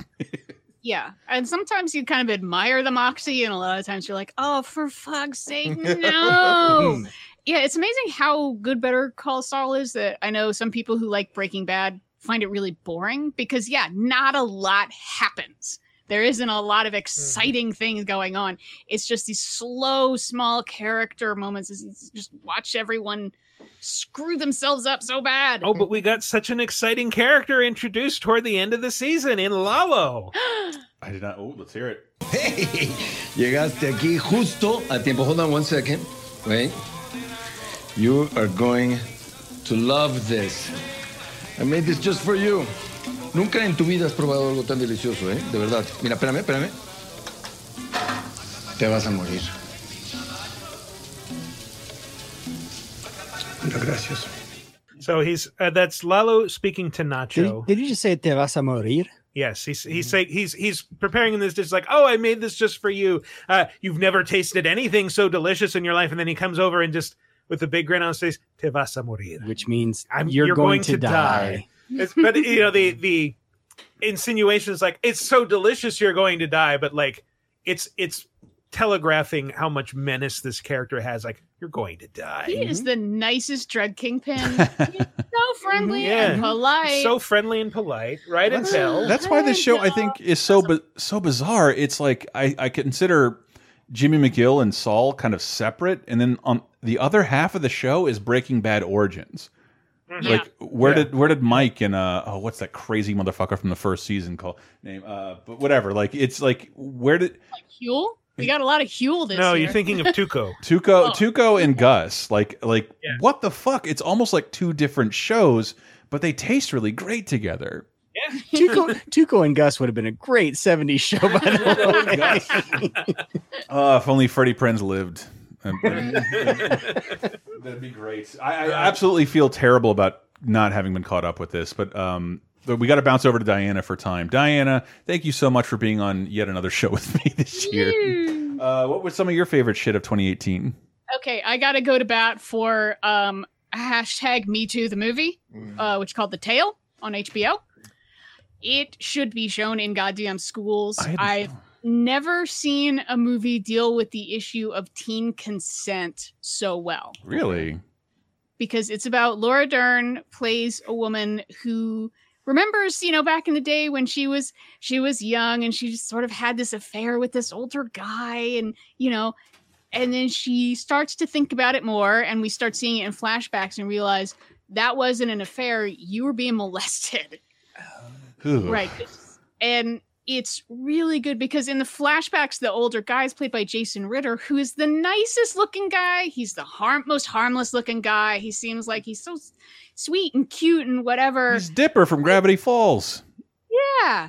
And you just, you see how like one's own confusion about sex, maturity, relationships, and how maybe he doesn't even think he's exploiting her, or maybe he does, but everything it's like it like incrementally gets worse and worse and worse until finally there's a point where like, okay, I don't know when it started, but this has become abuse.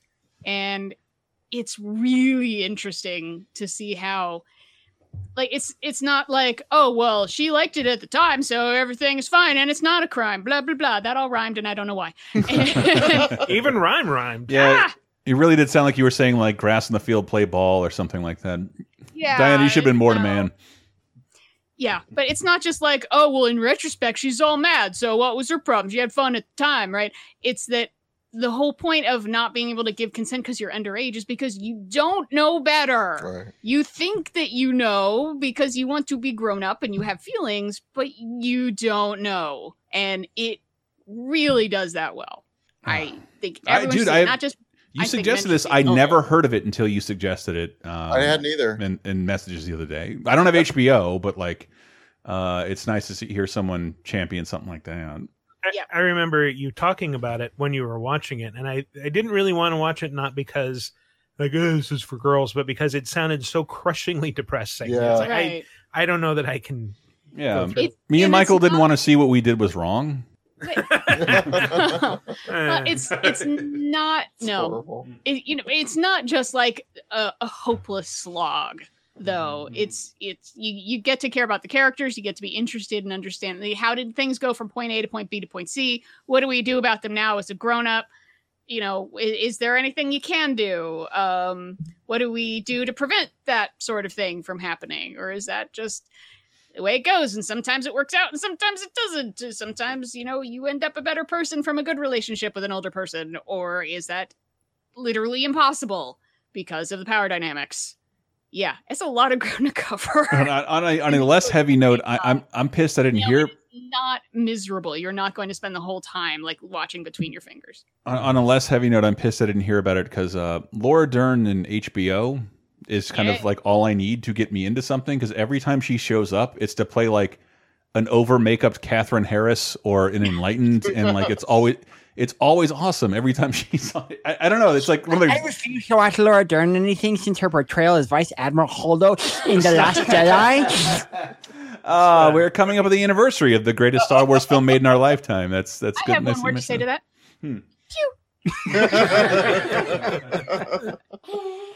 That was such a great scene. But Diana, give me some more. I know you had a couple more in there. Okay, well, to keep going with feminist bona fides, I'd feel like a dick if I didn't mention Handmaid's Tale season 2. Oh yeah, because that's the season they're past the book. Season 1 is just the book, and with some extra character stuff and some extra backstory stuff. In season 2, it's like, well, where are they going to go with this? It doesn't Dexter, does it? No, Oh, it doesn't. But does it Game of Thrones? Does it Game of Thrones was my question. Yeah, now that they're past the books. Which can mean it gets good or bad, depending on your does opinion. Does it Baelor's Sept? Is what I'm saying. I'll say it really quickly. Game of Thrones, I read all the books. I hated the last few books of Game of Thrones. Game of Thrones, taking the storyline or the fucking footnotes from the books that are supposedly going to come out, it became the perfect show. Because they did not, it was awesome. It's like it's trying too hard to be. Let's be gnarly. Let's make it. Well, it moves a lot faster. Yeah, I just feel like there's no fucking around anymore. Yeah, you want dragons? Yeah, you want undead? We're gonna give it to you, man. Yeah, we're gonna give you fucking undead dragon, man. You want assassins? Yeah. I just remember that moment when they started going completely off book. It was just like, I feel like I've spent like 5 seasons watching George R.R. Martin slowly set up a chessboard and carefully explain the motivations of each piece, and then HBO just comes in and says, "Fuck you, nerd!" and like just kicks over the chessboard and sends all the pieces scattering. It turned out to be everything I wanted to see for 20 years. No. Okay. So Handmaid's Tale. Handmaid's Tale. Sorry, Diane. They do not flip the board. They do not go, fuck yeah! We're going on a road trip. Although they attempt to go on. Elizabeth's monkey, 2 machine guns, dual wielding, quad damage. You did not just have The Handmaid's Tale became a road trip movie. Yeah, it became a road trip movie. Elizabeth Moss is saying, "I don't know if I'm ready to start a band."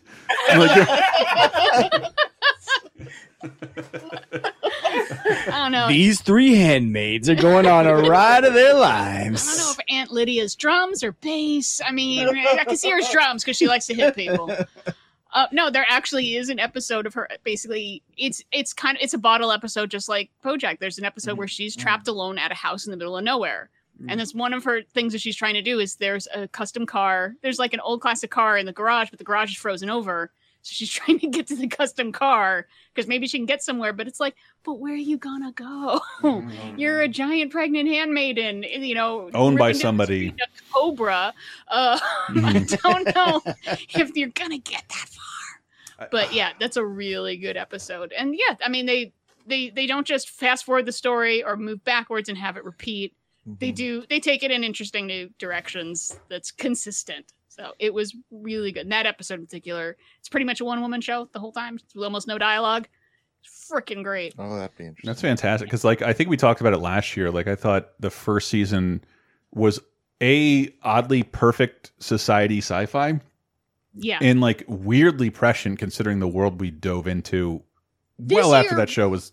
This year was so prescient, it was starting to freak me out. Yeah, it's fucking weird. I mean, we have, incels shooting people, and then someone writes a hot take about maybe we should just issue people girlfriends. And that same week on Handmaid's Tale, they're issuing men underage brides.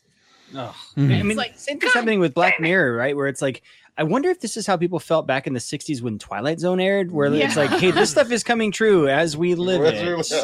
Yeah, I don't know. Twilight Zone still almost always boiled down to Frank is afraid of having a big head. Well, guess what happens? No, I'm shitting on Twilight Zone. Why am I doing that? But yeah, I love the first season of Handmaid's Tale. I think I got to renew my Hulu at this point. Jesus. Yeah, that is one that can be kind of a depressing slog. But yeah, well, it's definitely depressing. But it's beautiful. The other I said last year the other Hulu shows I saw are horrible. and they look terrible too. And this one doesn't. It looks better than almost anything on television. The world it creates and I don't know, fucking lenses that it uses and wherever the fuck they're filming it manages to like convincingly look like something that happened in the past, yet 6 years in the future. And I love it. I love the way it looked. Talking about depressing slog, I read The Handmaid's Tale back in the 90s. Yeah. In the 90s, but it was so depressing. I didn't want to watch the series. Yeah, same. It left a big impact on me, which I carry to this day. But yeah, I was like, not again. Let me think. What else? You know what? I'm going to throw out one that I don't know if it's definitely not within any of our wheelhouses, and I ended up watching it and loving it. Love, Simon. Really? Huh? Yeah. Big surprise for me.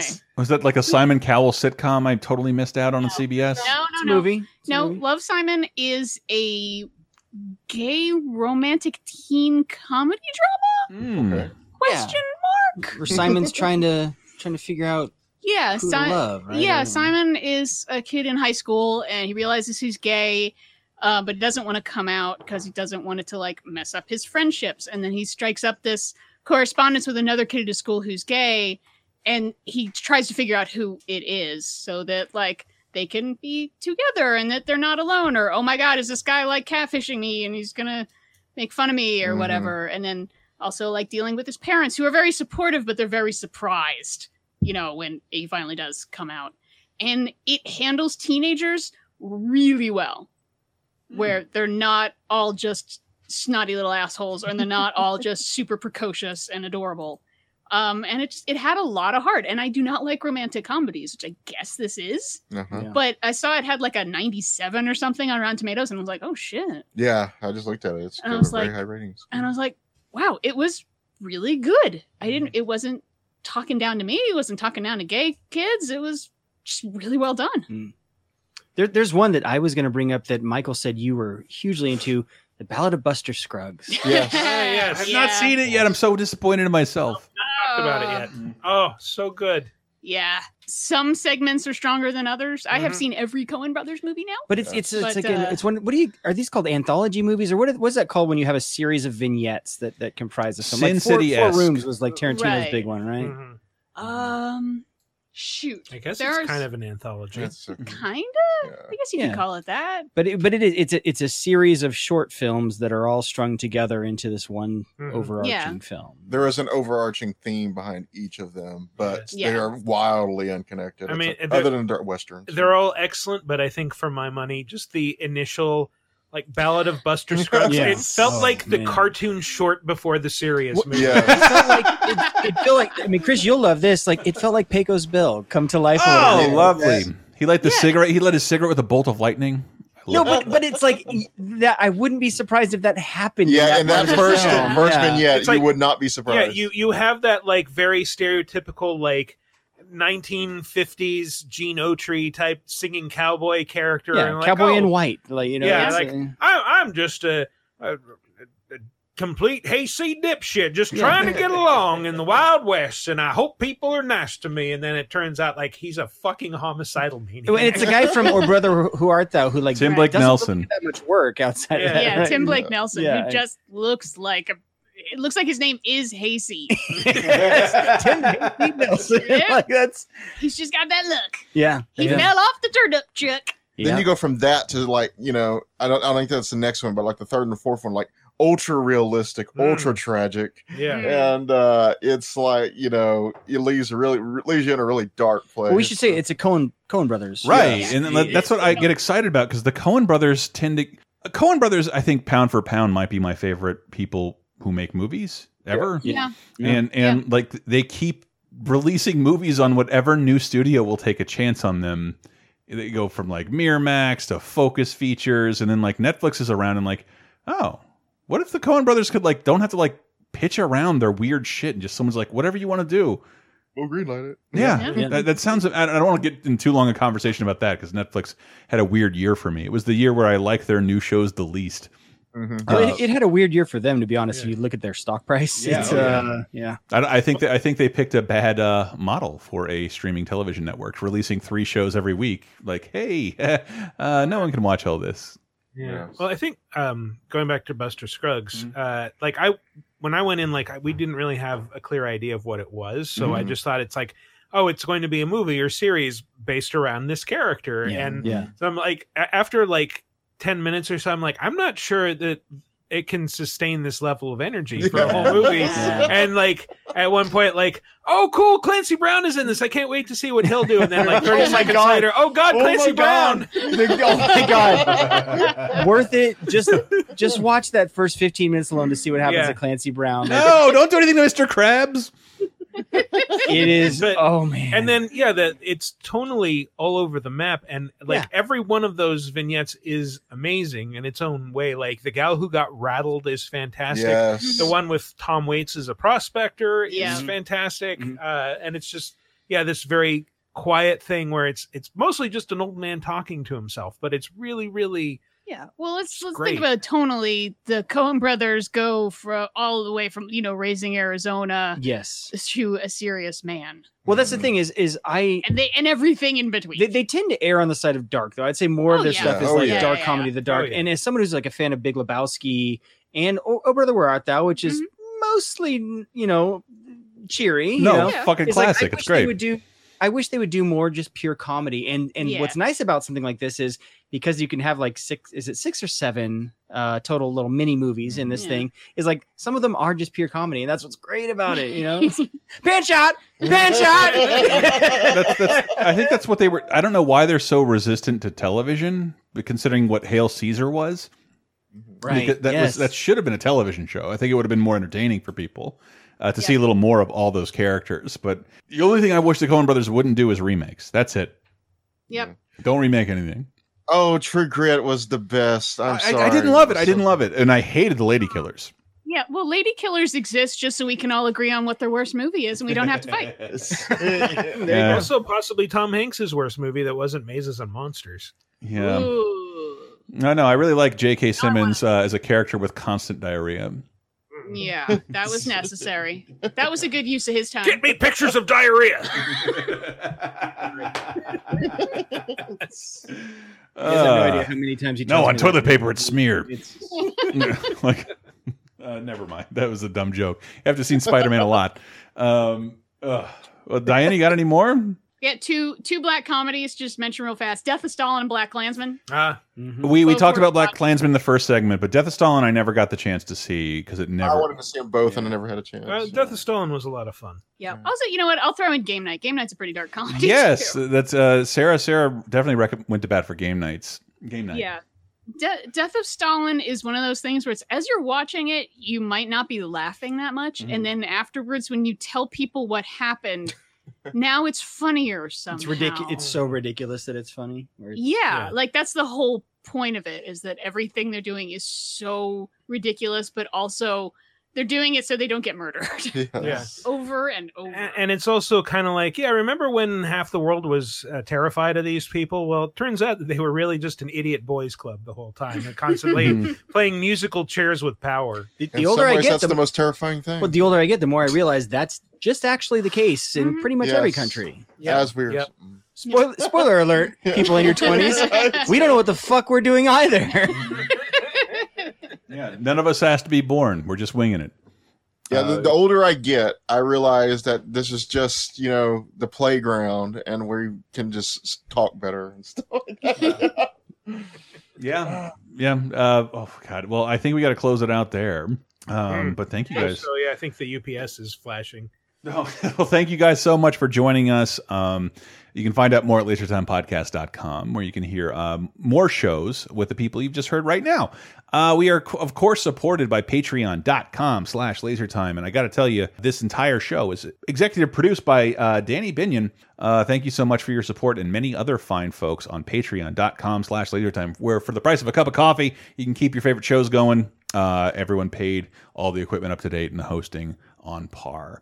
Because we're not just Laser Time. We are a lot of other shows, including what, Mikkel? You can also hear me on Vigigame Apocalypse, our weekly show dedicated to all things Vigigames, where we start off with a top 5 and segue into new releases and news and other things. And that's me and Matt and you, and a rotating assortment of special guests, including Leif. Yeah, where can you find Leif? We had a really good 2018 with lots of new guests. We had I just realized today we had the trifecta of the US Gamer editors on last year. So yeah. Where can we find you, Leif? You can find me on Macworld. You can occasionally find me on PC World. That's where I do a lot of my gaming coverage. But I'm one of the editors at Macworld, so I write editorials and reviews and yawn. But it's fun. And Diana, where can people find you? And I'm so happy to not have to be the one plugging 30/2010 for the first time in like 8 years. They can also hear me on 30/2010, the weekly podcast, looking back on that exact week 30 years ago, 20 years ago, and 10 years ago as we move into 1989, 99, and 2009. Woo. Oh my God, we have so much to talk about coming up, you guys. Can I give you one quick tease I'm very excited for, Di? Yeah. I'm Batman. That is. Wait. They can't make a Batman movie starring Mr. Mom. Or Beetlejuice or Gung Ho Man. Yes, but they're gonna. What the hell? I mean, to balance that out, they're gonna have to get one of the best actors of his generation and probably Prince just start yelling over it to distract us. Yes, to make the ugliest movie of all time. Can I give you another please similar tease? Mm-hmm. I know Kung Fu. Yes! What? Oh, 10, what? That's 20 years old? Oh my God, we've been doing this too long. Bitch. Oh my God. I mean, maybe in your simulation it's 20 years old, bro. But he hasn't aged a day, so maybe it is a simulation. It's true. That's true. All he did was grow a goatee, and now he's John Wick, and he's like the exact same character. But yeah, 30/2010 is such a fun show. You should definitely check that out. And then for you patrons, you get an uncensored weekly commercial-free bonus show, tentatively titled Bonus Time, for almost 200 episodes. But recent episodes include, I would say, a review / tip / guide on how to do Disney World quickly, all of it for cheap, and Harry Potter World, as well as Dave Rudden jumping on to talk about Home Alone. Malone. I love the Dave used to be able to pronounce it better, as if it was a brother of Carl Malone named Ho. Malone. Adopted Chinese brother. You can find out more at lasertimepodcast.com. I do want to close out, you're gonna love this, Leif, with the Spider-Man Into the Spider-Verse soundtrack. I do think it was phenomenal. There's 2 separate soundtracks, one orchestral, one just the songs. They're all great, but I love the closing score of Into the Spider-Verse. Again, with a great post-credit sequence, so don't leave until you see it. You know what? I'll say that. Spider-Verse has the best credit sequence of any movie ever. Whoa. Yeah. It's really good. But they're pioneering a new animation style that they've decided to patent and sell to other people, so you shouldn't be surprised. There's more to come with Laser Time in 2019, so stay tuned, people. Patreon.com/LaserTime is how you help us survive. We love you. Take us out, Spider-Verse.